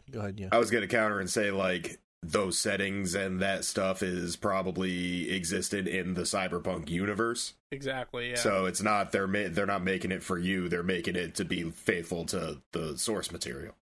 No, what I'm saying is that I just feel like they bit off a little more than they could chew. That's all. Not that I didn't like it. I think it's there and it works fine if you don't want to go there. I think so too, because the more that they could chew was not the like scale of the city. It was like all the crud in it.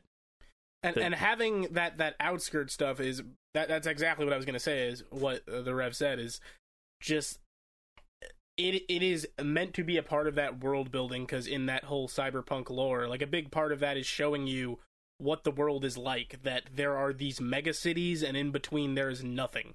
Nomads and shit like that. Yeah, right. Like Mad Max. I think that makes a lot of sense because you even look at it from a not a historical, but a this is all anthropological. Yeah, you look at it from an anthropological scale. In real life, it is predicted by 2050 that the number of people that live in a big city will go from in the 40th percentile up to about 65, 66, 67%. I remember reading that statistic a few months ago. So it's predicted that this is actually going to happen. So it's kind of cool that they are, granted, it's from source material, but they're also kind of going along with the predictions of what humanity is going to be like in the next 30 years. Well, that's like what the source material is. Now that they can legally trade public water. Right. And for me, I have a lot of thoughts on that. Morgan, I'll let you get your poll in a second. You know what? Yeah, let's get out of here, and we'll come back in 10 minutes. And yeah, right. Let's talk about this public water I want you to get issue. your poll here in a second, Morgan, but I want to say that I feel like by having those outskirts, while they didn't quite optimize it in the way that I would have hoped that they would have, it looks very much like a Fallout game on the outside of Night City. I also feel like that was necessary to make you truly grasp that there are people that live inside of this city that is there to basically, it's there for people who want to try and grab glory and grab money and grab fame. And then there are those that don't adhere to it, and they'd rather live amongst the nothingness and the trash heap than to deal with the rat race of living in 2077 in this massive city.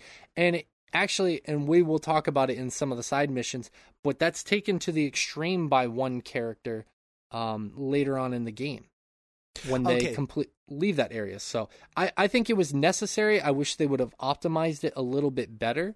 It kind of does feel like to some degree that less resources were put into those kind of fringe areas, and I wish a little bit more of the resources were pooled into that. I'll rephrase it because I agree with you. I will say that I liked those fringe areas too, and actually some of those areas do look nice. In fact, you actually go to Romance Judy at this very special diving spot that I won't get into today. Let me rephrase it. If you could have contained the city, even with the size of the city, I think you could have added so many more resources to making every little bit of the game shine. And I wonder sometimes it would still be huge, you know what I mean? And then you'd have that extra layer of polish. So I just wonder sometimes, like, if people still would have been, if it was just the city, but it was way more polished, like wouldn't that be in some ways more impressive? No. Okay. I'd rather have it there, marginally unrefined, which I don't necessarily get that myself. I think it seems finished to me. I think the map seems finished. Yeah, like I don't think the I'm scale not of seeing it in the map. city is the problem. Exactly. I'm not saying. What I'm saying is, if you don't have to allocate all those resources to building all that exterior stuff, you can make the stuff in the city that's problematic look even better, like the weird NPCs and some of the. All I'm saying is, you could allocate that time and resources to focus it, but whatever. That's a hypothetical. What I want to know: do you think they use Speed Tree to lay out all those trash bags? Just like, oh, dude, like in Pacifico, that's supposed to be San Francisco, right? The homeless area. Oh, Pacific. Yeah, I don't know. It seems like a Santa Monica type of place. Yeah. I found all those like homeless tents. It's more like the LA area. Skid Row, yeah. Going into the mall and clearing the animals out of there. That was cool. Dude, that was a fucking bloodbath. Those steroided gym freaks, that was weird. Yeah, that was a fucking bloodbath. It was roid blood. Anyways, one of the first polls we had this week, thank you so much, Shay. Sad beatdown for Cyberpunk. More impressive world, Red Dead Redemption 2 or Cyberpunk 2077? 62% of the audience said this was Red Dead Redemption 2. Only 38 said Cyberpunk. More impressive world. But it sounds like you, Rev, you prefer the aesthetic of Cyberpunk. But like, no, nothing ever changes in Red Dead. You just walk through it. You have no influence on it. You just exist in it. Yeah, right there, Rich. Hold on. that was yeah, I didn't know what Rich was doing either. So what sort of influence are you directly referring to in Cyberpunk? Well, just like, like we were talking about the subtle stuff of like, do something here, it gets mentioned here.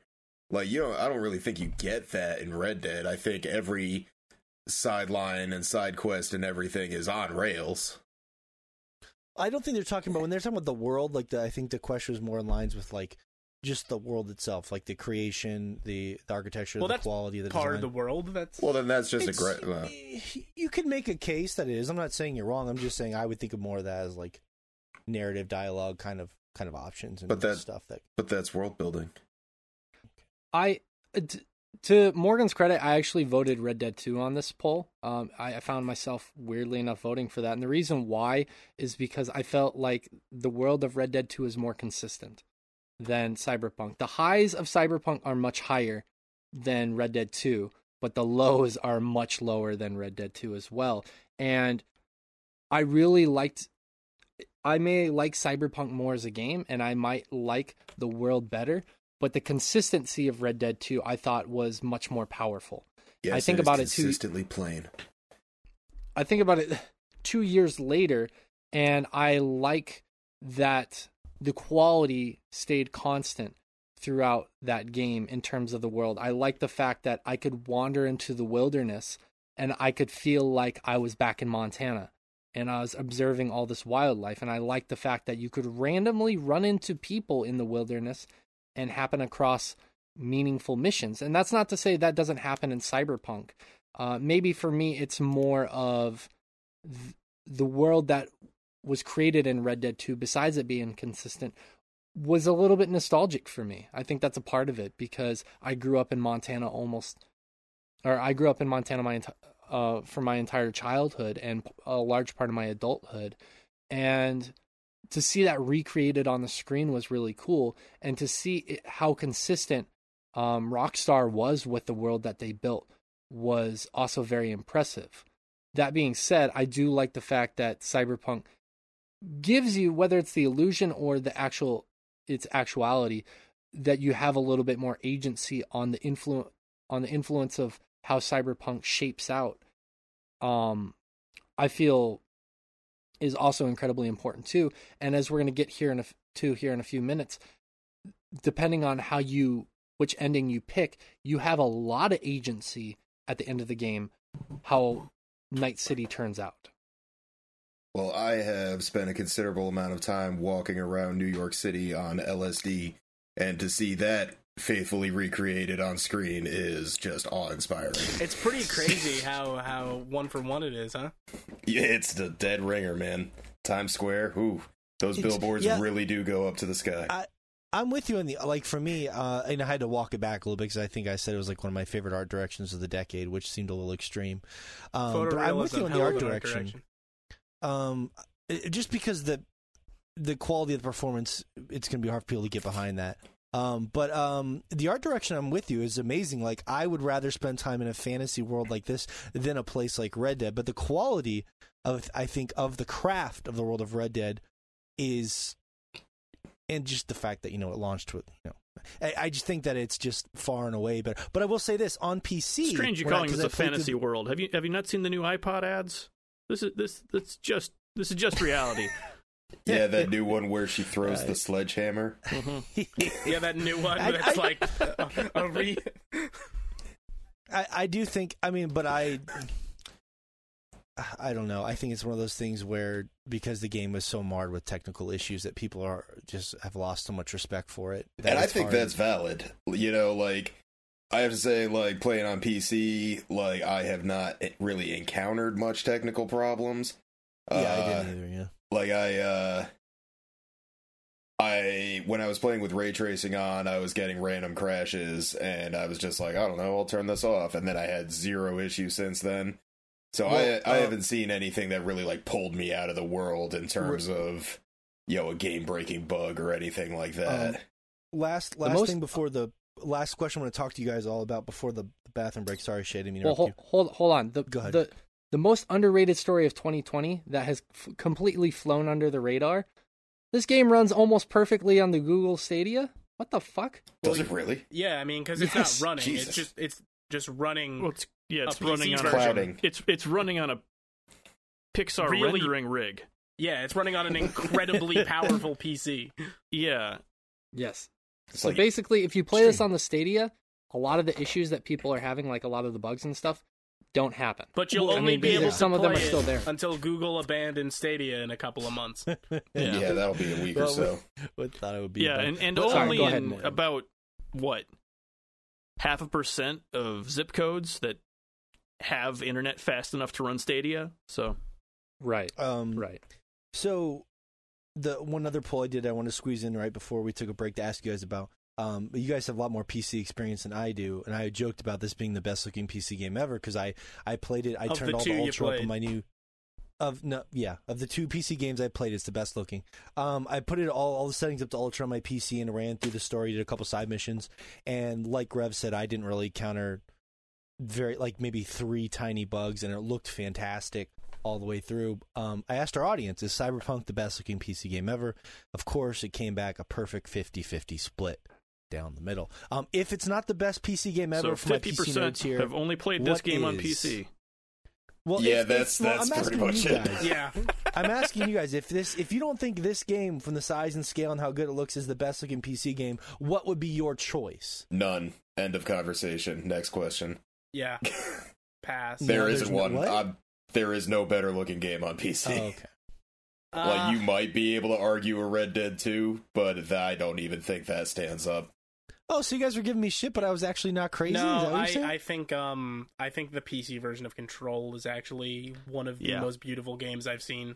The scale is not the same, but because they're doing stuff at scale, it looks... It's tough to compare Control, because Control so much just better. Blocks of concrete. Yeah, but that's just it. Exactly what Josh is saying. It's not to the same scale at any point, but it still does look better.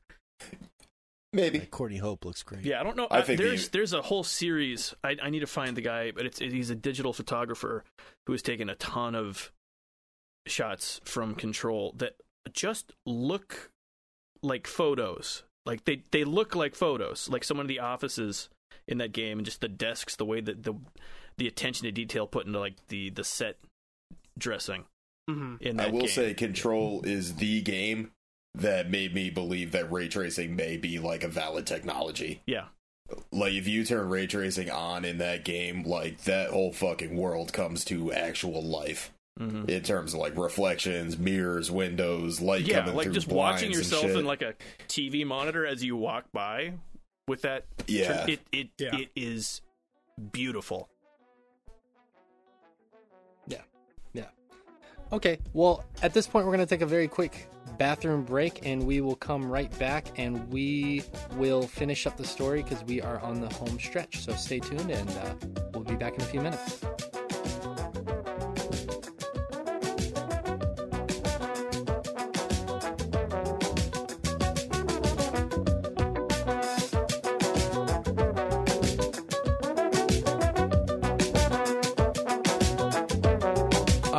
Back from our break, and let's do the mad dash to the end. Yes, father. You guys ready for this?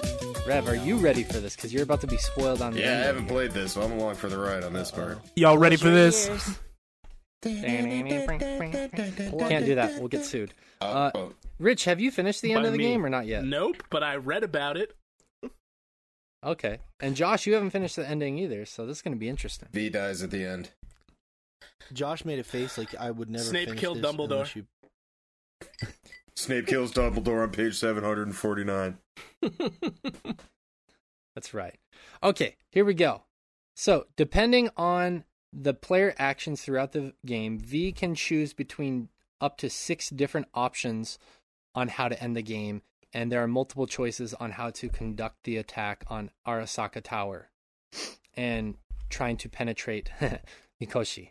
So, V can actually decide to commit suicide before even attacking Arasaka Tower, which allows for Silverhand Thank God. to die as well. You can allow suicide is exceptionally. You can allow punk. for Silverhand to stage the attack with his former crew of Rogue and company. You can mount the attack with a network of allies assembled during the game, such as Panam and her crew, or you can mount the attack solo. So, depending on whatever you do, after using Soul Killer, it is revealed that the damage to V's body is irreversible, and that's revealed by Alt. And Alt is in the network, but it's not really Alt anymore. Her consciousness is gone, and it's Alt the program, not Alt herself. It's Alt F4. That reveals this. So when it's revealed to the player that V's damage is irreversible, you have a few choices. You can either remain as V in their body with an uncertain life expectancy, or you as the player can allow Silverhand to take over the body permanently, in which case he pays his respects to his friends and he leaves Night City to start a new life in V's body. And that's pretty much the end of the game. There's some additional stuff, such as whatever choice you make, there's kind of an epilogue that shows what happens next. And I'm going to leave that open right now because I want to know, Morgan, you finished the game. Rich, you read about the ending of the game, and I finished the game. So I kind of want us to talk about, Morgan, I want you and I to talk about which ending we chose, why we chose it, and our impressions upon it. Or impressions of it. Rich, since you read the endings, I want to know which one, when you go to play the game, you're going to choose and why you chose it. And kind of hearing upon how you can end the game, Josh and Rev, what you guys feel like you would have chosen to end the game. And actually, in the end credits, depending on which characters you interacted with in the side content and the main content, as the credits are rolling, these characters will video call you and leave a message, and we'll talk about that a little bit as well. So there's a lot of things that we're going to wrap up here. Morgan, I'm going to throw it to you first. This is the one point where I'm actually going to kind of delegate here. Which ending did you choose? Why did you choose it? And can you reflect on that a little bit? Well, it's interesting because I think the ending I chose is one that not many people will, so it'll be fun to discuss very briefly. But I only chose it because I was running through the game on PC just for the review, but also for my own, just to know kind of what it was like. And I mostly mainlined the story. I just did a couple side quests on PC. And because I was kind of not doing the side content, I basically took the more selfish ending where Johnny was willing to kind of sacrifice himself in a way, and my V wanted to just try and get the chip out of her head. So it boils down to the main plot line involving Yorinobu Arasaka and his sister, and his sister basically wanted me to help her infiltrate Arasaka, and so she could get control from her brother. And if I could help her do that, she would then use all of her power with her corporate Arasaka, billions or whatever, to try and save me from this chip that was killing me. She would try to help me. So I'm about to meet with the sister, and I went to the meeting place, and it was like, oh, that's you're the point of the... no return, yeah. Yeah, and that's why they were like, point of no return. I was like, I'm not ready.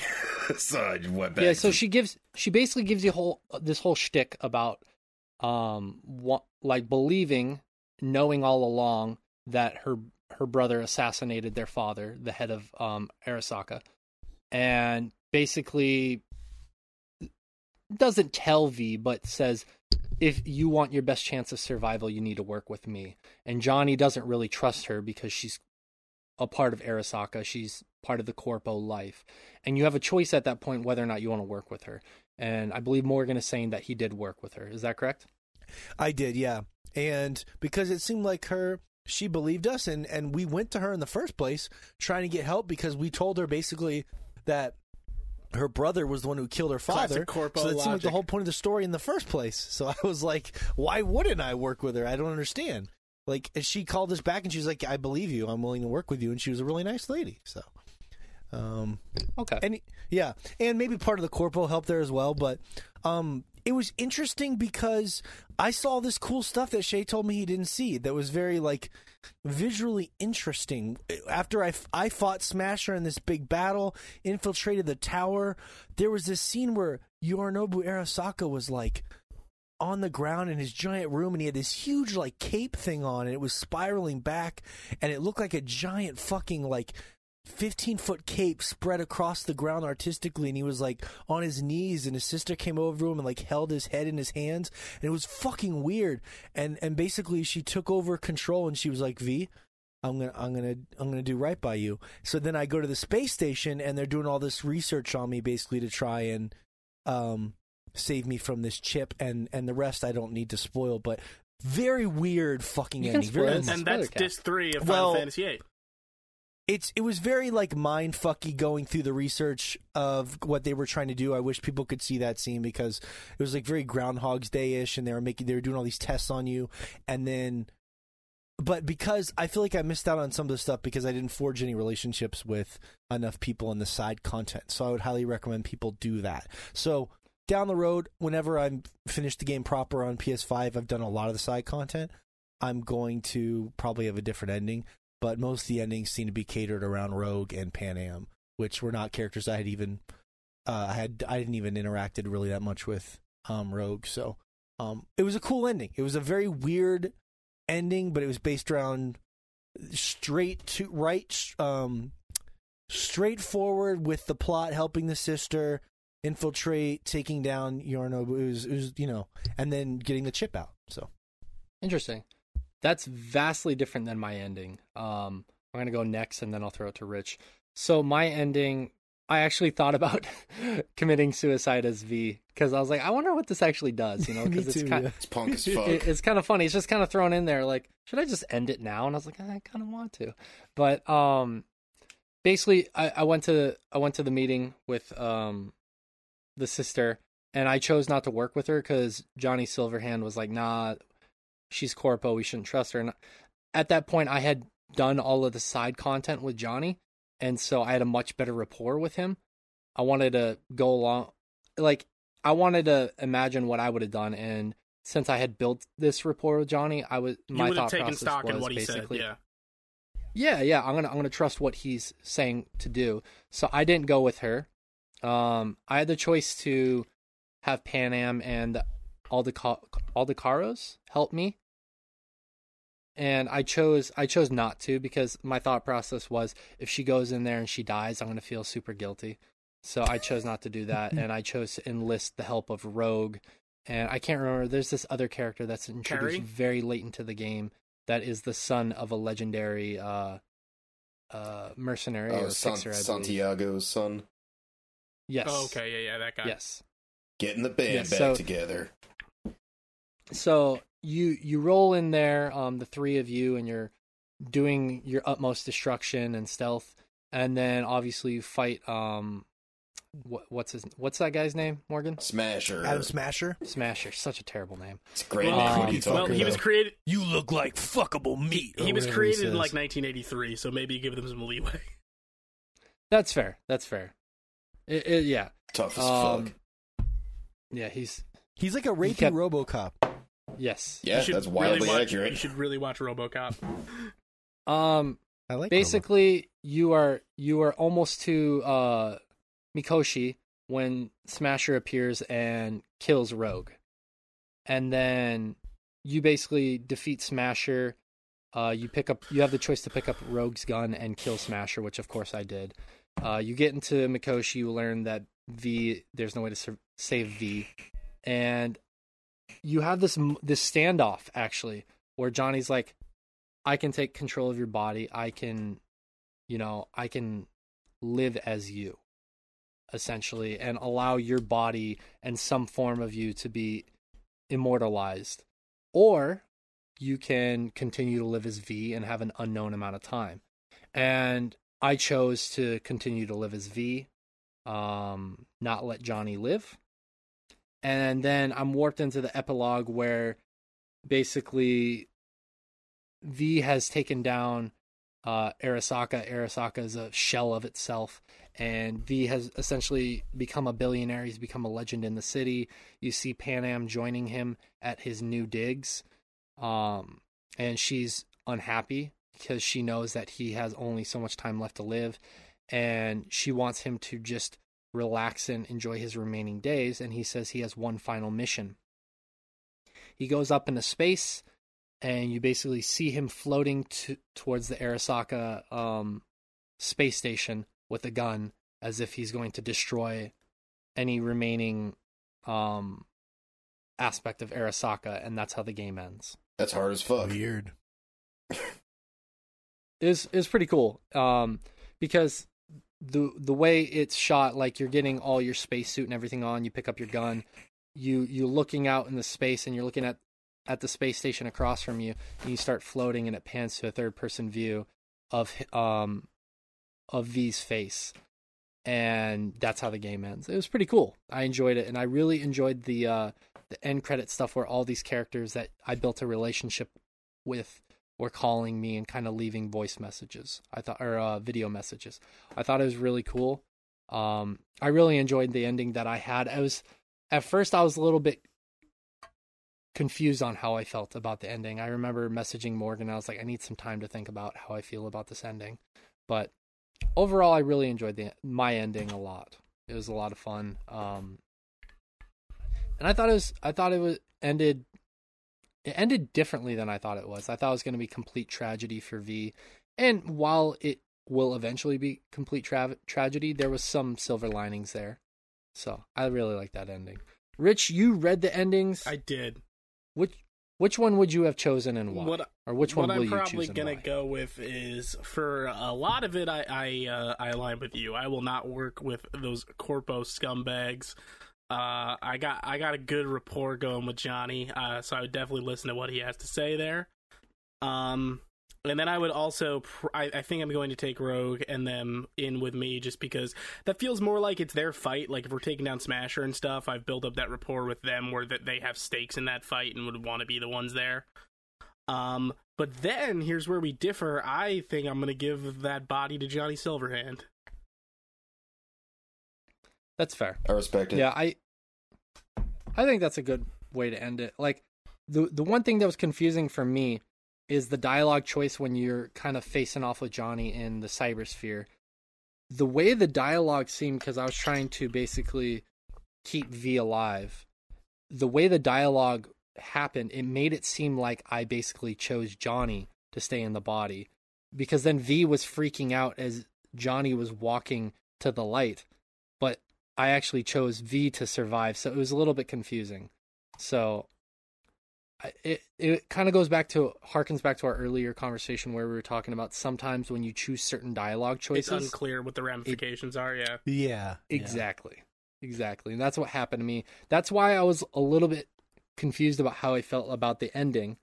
And once I, had time to sit with it and I read a little bit more on the different endings and whatnot, I was happy with the one I chose. So Rev and Josh, if you guys finish the game, Josh, I don't know if you'll end up finishing the game. Rev, I know you definitely will finish the game. How do you want the game to end? So now that I kind of know what my choices are, I'm probably going to turn down the Arasaka offer. I'm probably going to roll in solo, because there's nothing more punk than a solo project. And I'm probably going to pick the Survive as V as long as I can, because I want to take that space station down. That sounds punk as fuck as well. Yeah, it's a really cool ending. I think you'll enjoy it. And when you finish it, please message me and let me know what you think. Yeah, totally. And I'm definitely going to be back for the side quest one, because at 99.9 hours, probably 20 of that is main story. So yeah, exactly. We're going to have such a more extensive conversation on the side content. It's going to be a really long podcast, but I'm excited for that one. Josh, if you finish the game, how do you want to end it? I mean, I assume there are going to be 4 or 5 more endings once they finally finish the game in 2023, 4. When they finally finish it. So it seems strange to pick one now, because yeah. Okay. So undetermined. Josh picks the one where he requests a refund. I will say this, I think all the endings are pretty cool. The one thing that I get your whole playful, like, hate the corporation thing, Rich, and I think that's not fun. Playful, scumbag. Nothing's more punk than supporting corporations. I think it's, but hear me out. Like, you gotta understand that when you get to, is this how you talk to corporations, Rich? This is difficult. I don't talk to corporations. They're not people, bro. The U.S. government would disagree with you. Yeah, they would. And I will say this to you, Rev, even though it's not the same, you really will go in truly solo if you side with the sister, because there's no one by your side. You literally infiltrate by yourself his front mansion. You fight Smasher by yourself, all that stuff, and then you make way for the sister to come in, and then she actually does help you truly live longer, as opposed to. All I'm saying is that the sister character was not some corporate, an evil corporate person. She's a corporate heiress. Sided with you. She let me talk. God damn it! I swear. Okay, the sister sided with you eventually because she knew something was up. And Shay, did you have a scene where you walked into like this big like garden area and like a hologram of the dead father Arasaka showed up and around that? Nope. See, there is so much cool shit that happens in my ending. I'm not saying it's better or worse. I'm just saying there's a lot of cool stuff to see there, and the sister is a good character. I think the endings are awesome because for me, after when V took control of his own body again, it kind of the screen goes to white, if I remember correctly, or it blacks out. One of the two fucking fade to transition. And then you wake up in your new apartment an undetermined amount of time later, and you hear someone in your bathroom, and you go, if you've built a rapport with her and you're the male V, you see Panam's naked ass in your shower, and that starts the epilogue sequence. But I didn't have any further contact with the sister. I didn't have any further contact with the brother. I didn't have any further contact with the ghost of the father. You just kind of hear what has happened to those characters. And if you're Pan Am, yeah. And there's people that really ride off to the sunset with Pan Am. I guess there's an ending where you can ride off into the sunset with Pan Am that a lot of people seem to be really enjoying and kind of live with the Aldecados. So the avocados. Live with the avocado. It's isn't it Aldecaldo? Aldecaldo. When I found out that my female V could not romance Pan Am, I started to consider going on board with this class action lawsuit thing. Dude, I'm going to use that as a promotion thing when the show goes up next week because I got that conversation and it's hilarious. Devastated. I was so invested in Pan Am. And then I got nothing. I got fucking River Ward. No, River, dude, I'm telling you, River's a good guy. Thinking about settling down with him? Dude, I don't really know. Judy's sex scene He's not is the so Marion beautiful. type. It's sensual. You're going to go diving with her? Oh, well, God, I was going to say, erotic. yeah, they block you off in ways Judy. that you have to choose one of the two that matter, which is, if you're female, you can romance Judy. If you're male, you can romance Pan Am. Well, which, it's silly that you get... It's silly that their taste would have to be taken into account. My character is constructed in such a fashion that I could satisfy all of their needs. That's what I was trying to do, Rev. I was trying to make it so where I can romance any character I wanted at any given point in time. Like, I romanced Pan Am, very happy with that choice. I could have romanced River. I could have kissed River. Yeah, I didn't. At a we point, were just friends. what am I doing? We're not talking about this right now. I will say, damn it. Creating a female character with a penis creates some very interesting logistical issues for some of those sex scenes. Ha! Oh, damn. I didn't even think about that. Oh, yeah. It's weird that they don't take stuff like that into account, like in a... Yeah, it seems like they kind of just tacked most of that on. I thought I would be able to interact with my dick more. It's a shame, honestly. Yeah, that was a disappointment. Put that in my review, too, swordchomp.com. You know, Rev, I will say this. You can run around with your dick out like Ric Flair if you really want to, and I appreciate to be fair, that. If I was going to romance a guy, River Ward was pretty cool. I actually would have romanced him if I was into that. He's a good family type, you know. He seems like a, good sturdy man, hold down a homestead, you know. I respect the hell out of that. I don't like his taste in earrings. Speaking of Ric Flair, I watched... you guys probably don't watch. I watch a YouTube series called Cold as Balls. Kevin Hart basically interviews various sports stars, and he interviewed Ric Flair on his show earlier this week. And I don't know why I was so surprised, but because we are all getting old. But Ric Flair's 72, and man, does he fucking look 72. And I did not realize. Like, I forever had this image of him in his 40s and 50s being Ric Flair. I forgot that he's fucking 72. Yeah, He's old as He fuck. definitely, yeah. He didn't spend his whole life getting To be slammed fair, face down on a mat all either. of that, yeah, spending your life getting your entire face just slammed into a mat while you're just doing pounds and pounds of cocaine doesn't help either.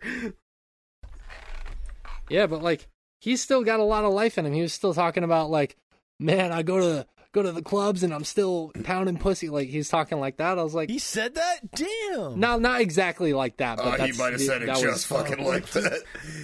He I might bet have, Ric but Flair like gets is more also a pussy. show Again, where the cocaine they plays a bleep role. a lot of the cursing. I don't think he gets Shea level pussy, but I bet he gets a lot of pussy. Shay's a very handsome man. I don't think he would either. Man. But anyways, Oh, you're so bashful. that's pretty much going to be the end of the show here. Other than the polls that Morgan still has left to do, that's Yep, pretty I much wanna- the story. So I'm going to throw it to Morgan for the polls, and then we'll wrap up the show. Closing thoughts. All right, so we got a couple good talking points here. Did you know Grimes was one of the characters in Cyberpunk 2077? 75% of our audience did not know that Grimes, the famous singer, is actually performer, whatever, is the voice of Lizzie Wizzy, the Chrome. She's a singer in the game too. And the rest of the percentage said, "Who's Grimes?" Yeah. That was me, because who is Grimes? She's the it's girl weird, that plays she's- that metal lady. Yeah. She's very popular, but yeah, I'm not super familiar. I know that she's banging Elon Musk, and Which, it just tells you she I has have- great taste in men. I have a lot more sympathy for her now. Yeah. We were giving her crap, but yeah, that's a rough gig. Yeah. Guy makes a hell of a She is flamethrower. getting the raw gig, Josh. She's getting the raw gig every night. it's kind of interesting though because like she doesn't need money necessarily, so she's not like just Yeah, so like is he holding Money her jump. family hostage or something? Like what's the deal? Yeah. Elon Musk seems like a nice guy. Does I don't he? know, Seems I like don't he like him. sucks. He seems like so a much. fucking piece of shit. Narcissist. Yeah, he seems like he's the Well- fucking worst. Chronic narcissist. What if I had him on the show and you guys are like, he's a nice guy? I wish I had said those. I tell him to Who knows, suck it maybe- to his face. Yeah. Anti-corpo. Yeah, Fuck you, cornball Elon Musk. bitch. I don't think any of us really know what Elon Musk is. Great. Now Elon Musk isn't coming onto the show. He's gonna come on because Damn we it! That started thing beef. that was a real possibility won't happen now. It's fine. We can live with it. I'm not looking expecting a forward to him call from calling me a these people. pedophile on Twitter after all this, though.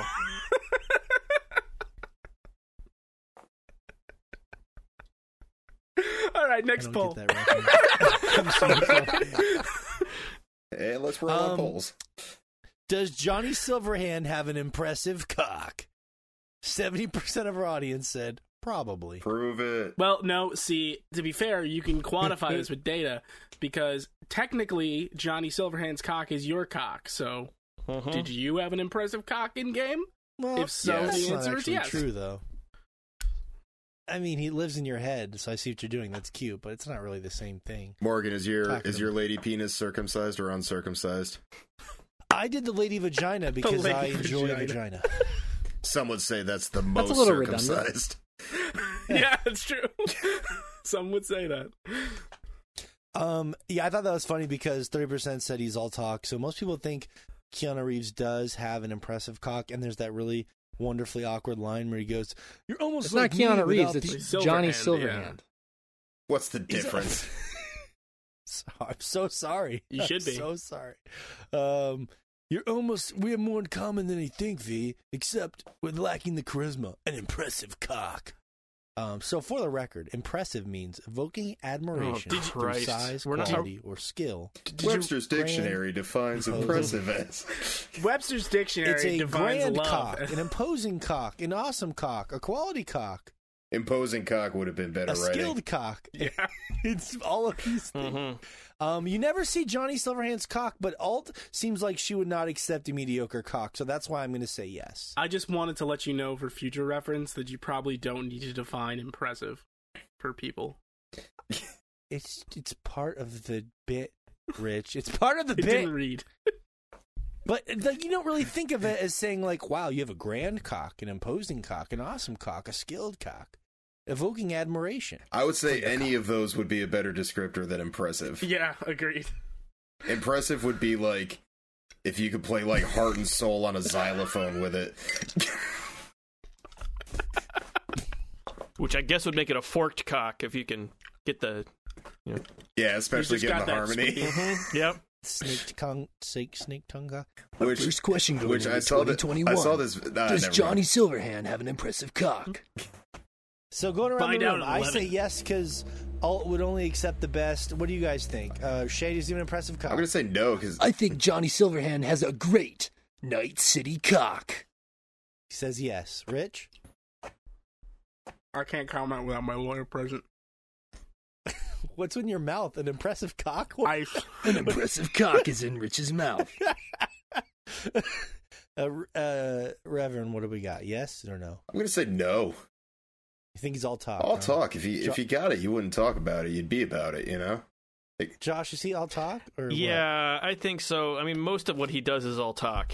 I mean, it takes him forever. He definitely blew that building up. Yeah, he does, but like, you get the idea that he's been talking about this for the last 10 years with his band. Like, the way they talk to him about it. Like, he won't shut up about stuff that he never does until he finally does one thing. And he finally grew an impressive cock. To be fair, the one thing he did was set off a nuclear bomb in the heart of a major metropolitan area. Yeah, the one thing. Yeah, but So chill. All right, so this is the last one, and literally Poll Day was made for this, which ironically is not on the Chompcast. But if you're enjoying Chomping After Dark, great show we do, you should also check out the Chompcast, which is another podcast from Sword Chomp. Enjoying all of our wonderful shows, like Shay mentioned at the beginning of this show. This is the biggest poll we got, guys. You ready for this? Poll Day was made for this. Who do you simp for, Judy or Pan Am? Pan Am. Pan Am. Pan Am. By a country mile. But that being said, I still absolutely love Judy. And if I was a female, I would have been just as happy. With Judy. A female character Yeah. would have been just Judy's as happy. great. Judy's voice is annoying. Really? You think so? Yeah. Come on, Chumba. That's not cool. Not into the voice. Pan Am's got it Never all, do man. that again, Morgan. Pan Am's great. Everybody loves Pan Am. Chumba. Pan Am is great, but Judy, oh my god, her body and her style. She looks like Ruby Rose. Pan Am has too much ass. That's I can't true. work. My tiny dick can't work with that. I can't work with that. Not with that attitude, Morgan. I agree. It's not the Morgan not the would not dick know what to outside do of with you. that. It's the dick inside of you. Look, I know my limitations. I know the kind of body type that my penis is better equipped for. So my wife is so depressed. Oh god. Let's see here. Who would you simp? That's why. Anyways, 45% of our audience said Judy. 55 said Pan Am. It was close, but Pan Am pulled away at the end. She's just got that, like, look, I'll be honest with you, though. Even though I think Judy is much hotter, Pan Am is hot and she's cool. I do like her as a character. She has some really cheesy things she says at the end of stuff where she just acts like a dork, and I know people will think that's endearing probably. But as a whole, I do think Pan Am is a good character, and she is very pretty. She just smells like gasoline oil, and I'm just not into that. Your so. game And she can give you drink. smell. It's like, if I want to fuck a mechanic, I'll fuck a mechanic. And it's not my thing, you know. The smell of petroleum is want- too much for you, but you made a character who looks Do you like wanna the fuck someone that Jared smells Leto like a garage, Joker, Josh? Is that what you want? but female somehow. I mean, Are you guys into like the whole women that work on cars thing? Is that like a fetish for you? I'm not opposed to it. Like, I'm not gonna like disregard a woman because she's into cars. I'm not disregarding her. I'm just saying it's not like a preference. I mean, as well, one who is attractive to multiple demographics, you know. Maybe there's something about cars is just really off-putting for me. But she does have a nice personality. And when you finish one of her side quests, Josh, you get a sniper rifle called the Overwatch, which is a nice homage to, of course, Overwatch. When she Is that what you rockets think? that fucking AV thing down, that was pretty cool. Yeah, that was pretty cool. And you fuck her in a tank. Don't rub it in, But Rich. let's get to that later. We'll get to that. Fuck her in We'll a get to that. tank. Don't rub it in, Rich. Yeah, anyways, thanks everyone for voting on the @SwordChomp Instagram. That's it for, I believe, all the cyberpunk-fueled polls. In summation, Pan Am crushed it. The most impressive world was Red Dead. It's the best-looking PC game ever, maybe. And most people did not know who Grimes was. And, of course, Johnny Silverhand does have an impressive cock with an impressive victory. Yeah, you got to say that. You got to say that more powerfully and impressive. Impressive cock. The thing about Keanu Reeves, I like his character in this game, but sometimes he delivers words like he's just heard English for the first time. Like, he'll be like, "Did you shut the door?" And I'm just like, it's very That's been the joke for years, my friend. I know, but I'm just like, I know he's a good actor and he's a smart guy. Why does he do this? It's almost like a parody of himself. I don't understand. Morpheus? There is a very That's been the good joke for years. Morpheus reference at one point in the game of a red pill, blue pill thing. Yeah. Yes, yes. I also enjoyed the Gladys references and the Delamain. Delamain. But we'll have plenty of time to talk about that next time we meet. Yeah, there are so many references in this game. I can't wait to talk about them in the side content. But that's going to wrap it up here. I'm going to save the usual question that I ask of would you recommend this game until the next show, because I think that Rich still has more of the game he wants to play. The Rev obviously has to finish the game. Josh has to sit and never think about the game again until we do the show in a few weeks. And Morgan will probably play more of the side content as well and decide for himself, even though he already knows the answer. But I want to thank Rich, Josh, and Morgan for being here as they're contractually obligated. And also I want to extend a special thank you to the Rev for joining us. Thank you so much for putting up with our shit and being here, buddy. My pleasure, and, absolutely. We're definitely having you back for the next show. Absolutely, Shane. If I could leave people on this final note. Just call me Shane? Who the fuck is Shane? Shane, thank you so much for doing a great job. Shane, if I could leave people on this final note to think about as Shay already gave us our outros.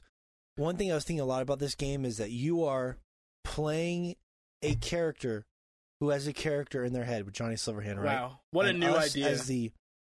And we are playing this Avatar V, and it's interesting because she, unlike it's a first-person game where Josh, if you just want to take off, man, we know this isn't. No, I am absolutely waiting for the stoner dipshit older brother take that is barreling straight towards us right now. What I'm saying is that there's an interesting man, you ever think about there's an interesting dichotomy to we're all like cattle. There's an interesting dichotomy to the primary narrative about having someone in your head, right? As V does, and we're playing a game where there's a protagonist, like it's a custom created character, but she has a voice which gives her more of a personality, and not she, they, because it can be a boy. Yes, and so. In my case, yes, exactly. So there's an interesting thing there where what she's dealing with in the game, having some different control there, and then I'm referring to my character. He's going to keep saying that just so it doesn't feel creepy about your experiences all the are not fantasies universal. he's had for the last few weeks. And then sort of the idea, if you really think deeper about you as a player, control your avatar, all that kind of stuff. I'm going to smoke my joint and I'm done now. So wait, did you ever get to the point? I'm really confused. And it was Kaiser Sose all along. I just hope they're playing with some of the ideas there. I'd like to give them the benefit of the doubt, but I have no idea. Maybe they're playing with some ideas there as far as like control and player control. Who knows? I definitely think that there's probably some greater overall points, and I also think that it's interesting to think about how AI is going to be integrated into our lives in the future. I definitely think it brings some of those things into question. And that's stuff that's going to be really interesting to talk about in the next episode, because a lot of the side content definitely delves into some of those questions that they're asking. They're not necessarily answering them, but they're definitely asking questions, as that's what it looks like humanity is pushing into in the future. So it'll be fun to discuss all that. Morgan, thank you for that thought. Does anyone else have any final thoughts before I wrap up the show? Rub-a-dub-dub, thanks for the grub. Legalize it. Yay, God. Yay, Yahweh. Josh, anything? No, I still want to see the game be finished. Like, I think I'm going to give it some time. It's something that I'm definitely interested to come back to. It's just I don't know. Like, there's so much stuff in there that I'm just bouncing off of because it's just painfully unfinished. And it asks, PC? yeah, that's the finished version. literally No, the whole isn't. game, Morgan. Literally the whole game is unfinished. Yeah, that I'd like to see where it goes, but yeah, it's just kind of yeah. Okay, Yeah. Well, that's fair. yeah. Well, I think that's good that you're mentioning that, because I think that there are people out there who feel similarly to you. Not that they're there are some people out there that are purposefully just hating to be a hater, but I think you resemble a lot of people who want to like this game and want to play the game, but in the current form it is, they can't bring themselves to doing that, to reconcile doing that. So I'm glad that you expressed that. And then there are other people who, despite all the deficiencies and issues, still love the game. So it's good to hear that there's a wide swath of opinions here. I just think it's interesting because Josh is supposedly on the platform that is the closest to being finished, that, you know, is getting great reviews and looks incredible. So I think it's interesting that it's not even finished enough for him on there. On PC, there's a lot of different combinations of parts, though. Yes. Yes. PC. I mean, it's not even that. It It's like it running better on PC doesn't mean that all PCs can run it equally. But not just that. It's not a matter of it life, running. It's a matter of what's clearly not done. Yeah. That's what I'm what I'm including under that umbrella. Like, Rev, this is your chance to win your whole life to argue with Josh as a listener. Go. This is your chance. The problems are unavoidable.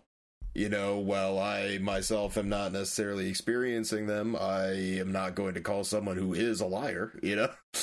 I've seen screenshots, I've seen the clips of the gun sticking out of the side of Jackie's head, like, that didn't happen for me. So, like, no, that's not my experience, but I'm not going to tell Josh, like, no, you're wrong, that game's great.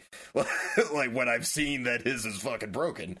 I don't know but that's not the stuff mostly Josh is upset about. I believe he just doesn't feel like You're saying the game isn't finished from not necessarily a bug standpoint, but from a... Can you explain that in a way that maybe is a little more some of clear it's there? bugs, some of it's just lack of polish. Like Rich mentioned when we were first talking about the game, the cars in the game, like there's no driving AI. They go in a straight line until something's in their way, and then they stop. And sometimes they turn into a different car if you look away from them for too long. That one's my favorite. That's a feature. Yeah. Spawning in the middle of a guardrail with just like parts flying off of it. Like, you had that occasionally where you see a car just driving down the freeway, like against the guardrail. Yeah, just shit flying off the side of it. And you're like, whoa, what the fuck? I don't know. I've lived in the city. That shit happens. That's true. That does happen in Midtown. Like, let's not pretend it.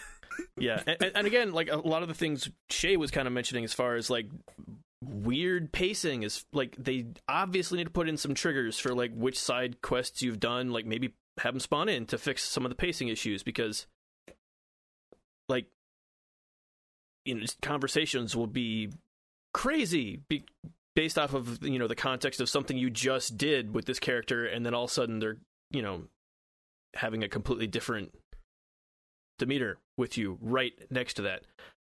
It's just little things. Do you think that's something they'd fix, though? Yeah, it sounds like something they could fix. I mean, like, they could either gate off which side quest you do when, or add different triggers to be like, okay, your relationship's here, so use this sort of dialogue with that. Because it feels really awkward in the pacing from time to time, because, like, it's just, there's such a variety of content. I feel like they just, again, I said before, like, they should have cut a ton of it. If either they need to cut a ton of it so what they had there all works, or they need to iron out some of these issues that make it just stand out as drastically inferior to everything else you're doing in the game.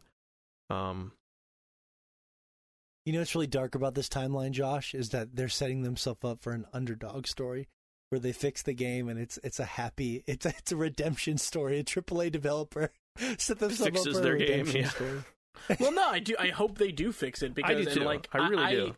I more so than Josh have been able to power through it to, I think, mostly enjoy it, despite some of the stuff that like is rough and kind of makes me be like, ugh. Like, I still really like the game. I know it can be better and hope it gets there. And I do, even self-admitted, I'm loving the game. When I fire up Steam, when I turn on my computer, I'm hoping I see an update flag for Cyberpunk. Yeah. You know, and, every once in a while it's sitting there waiting, and more often than not, it's not. No, it's definitely rough. Like, that is unavoidable. I think my experience with it is a finished product. But like I said, that is not the general experience, so I cannot say that as a blanket statement. Like, I have a friend that is powering through it on a stock Xbox One, which, from what I understand, is the absolute worst way to play that game. And he said he's having minimal issues. So, I don't know. It depends. It's a case by case. Like, I'm playing on PC. Josh is playing on PC. Like, what's the difference? Hell, I don't know. Yeah, that's... A smarter person than me designed this game, so I'm not going to tell them what they did wrong. One of my favorite recent posts I saw on the internet this week is in a local trading group I'm a part of for retro game memorabilia. Somebody put up the Cyberpunk Xbox One, and they were like, "Hey, selling the Cyberpunk Xbox One for $300, defective, cannot run Cyberpunk." It's fun to laugh at them, but it does make you wonder sometimes if it's just being blown out of proportion, because people like to do that nowadays. Like, I feel bad for them, because it was a board of directors with a gun to the back of their head saying this has to come out in 2020 or we are losing our asses. Yeah. And they had to push something that wasn't done. They had to. Yeah, they couldn't beat next gen. The PlayStation 5 and the Xbox Series X came out. They were too slow. Yeah. And if this game had dropped in April, it would have been a different. I mean, let's say relatively. And if they knew from the start that they could have pushed this another 6 months and not have even had to put it out on PS4 or Xbox One, I think we'd have a better product on our hands too. Yeah, people would have flipped though if they didn't release it for last gen. Yeah, people are stuck with their Stone Age consoles. It's hard to get people to upgrade. Yeah, it's tough to get them to upgrade, and it's tough to tell them. Yeah, it's not impossible to get the console. That's not the problem. But then, you don't want to be like, then you try to shove it out on the But also, like, Shay's not gotten one yet because the first series already has, they always have bugs. And from what I've seen, the PS5 already has bugs. Like, it's got issues with, input lag and just dropping inputs. Worse than the Switch Joy-Cons have had. Where are you getting this information? From playing, from the videos I literally sent you of the game dropping inputs. But like CD Projekt had to hamstring themselves to put it out on last gen consoles, and then they put it out on last gen consoles. It doesn't fucking work. So I think it would have been a smarter move, push it out and only release it on new gen consoles. Don't hamstring yourself to old hardware. Yeah. And sorry guys, it's a single player game. It'll be waiting for you when you upgrade. I hate to say it like that, sitting on my throne of PC, I can play anything, Up here we are kings. Hey, the view is good. What can I say? At the end of the day, they were in a lose-lose situation, but to me, as the consumer, not me as an investor or a board of directors, the better choice there would have been to just delay it even longer to make sure it was a more finished product. Undeniably. Because now they've lost money with all the refunds. They've lost credibility. Yeah, you lost all that good faith. It's gonna be a difficult climb up, but I think we can end it there. We will have a lot more thoughts coming back to the second part of this, where we will talk about the side missions, and if we have any extra thoughts like these, we can get them all out there, air them all out there. But yeah, that's the end of this episode. Like I said, please like and subscribe. All the typical stuff that podcasts say, please do that for us. We would be eternally grateful. And we just hope from us here, even the Rev hopes that your 2021 is marginally better than 2020 was for you. And we just hope that this was a good start to your new year. So thank you for listening from all of us here, and take care. All right. And that'll be how we do it.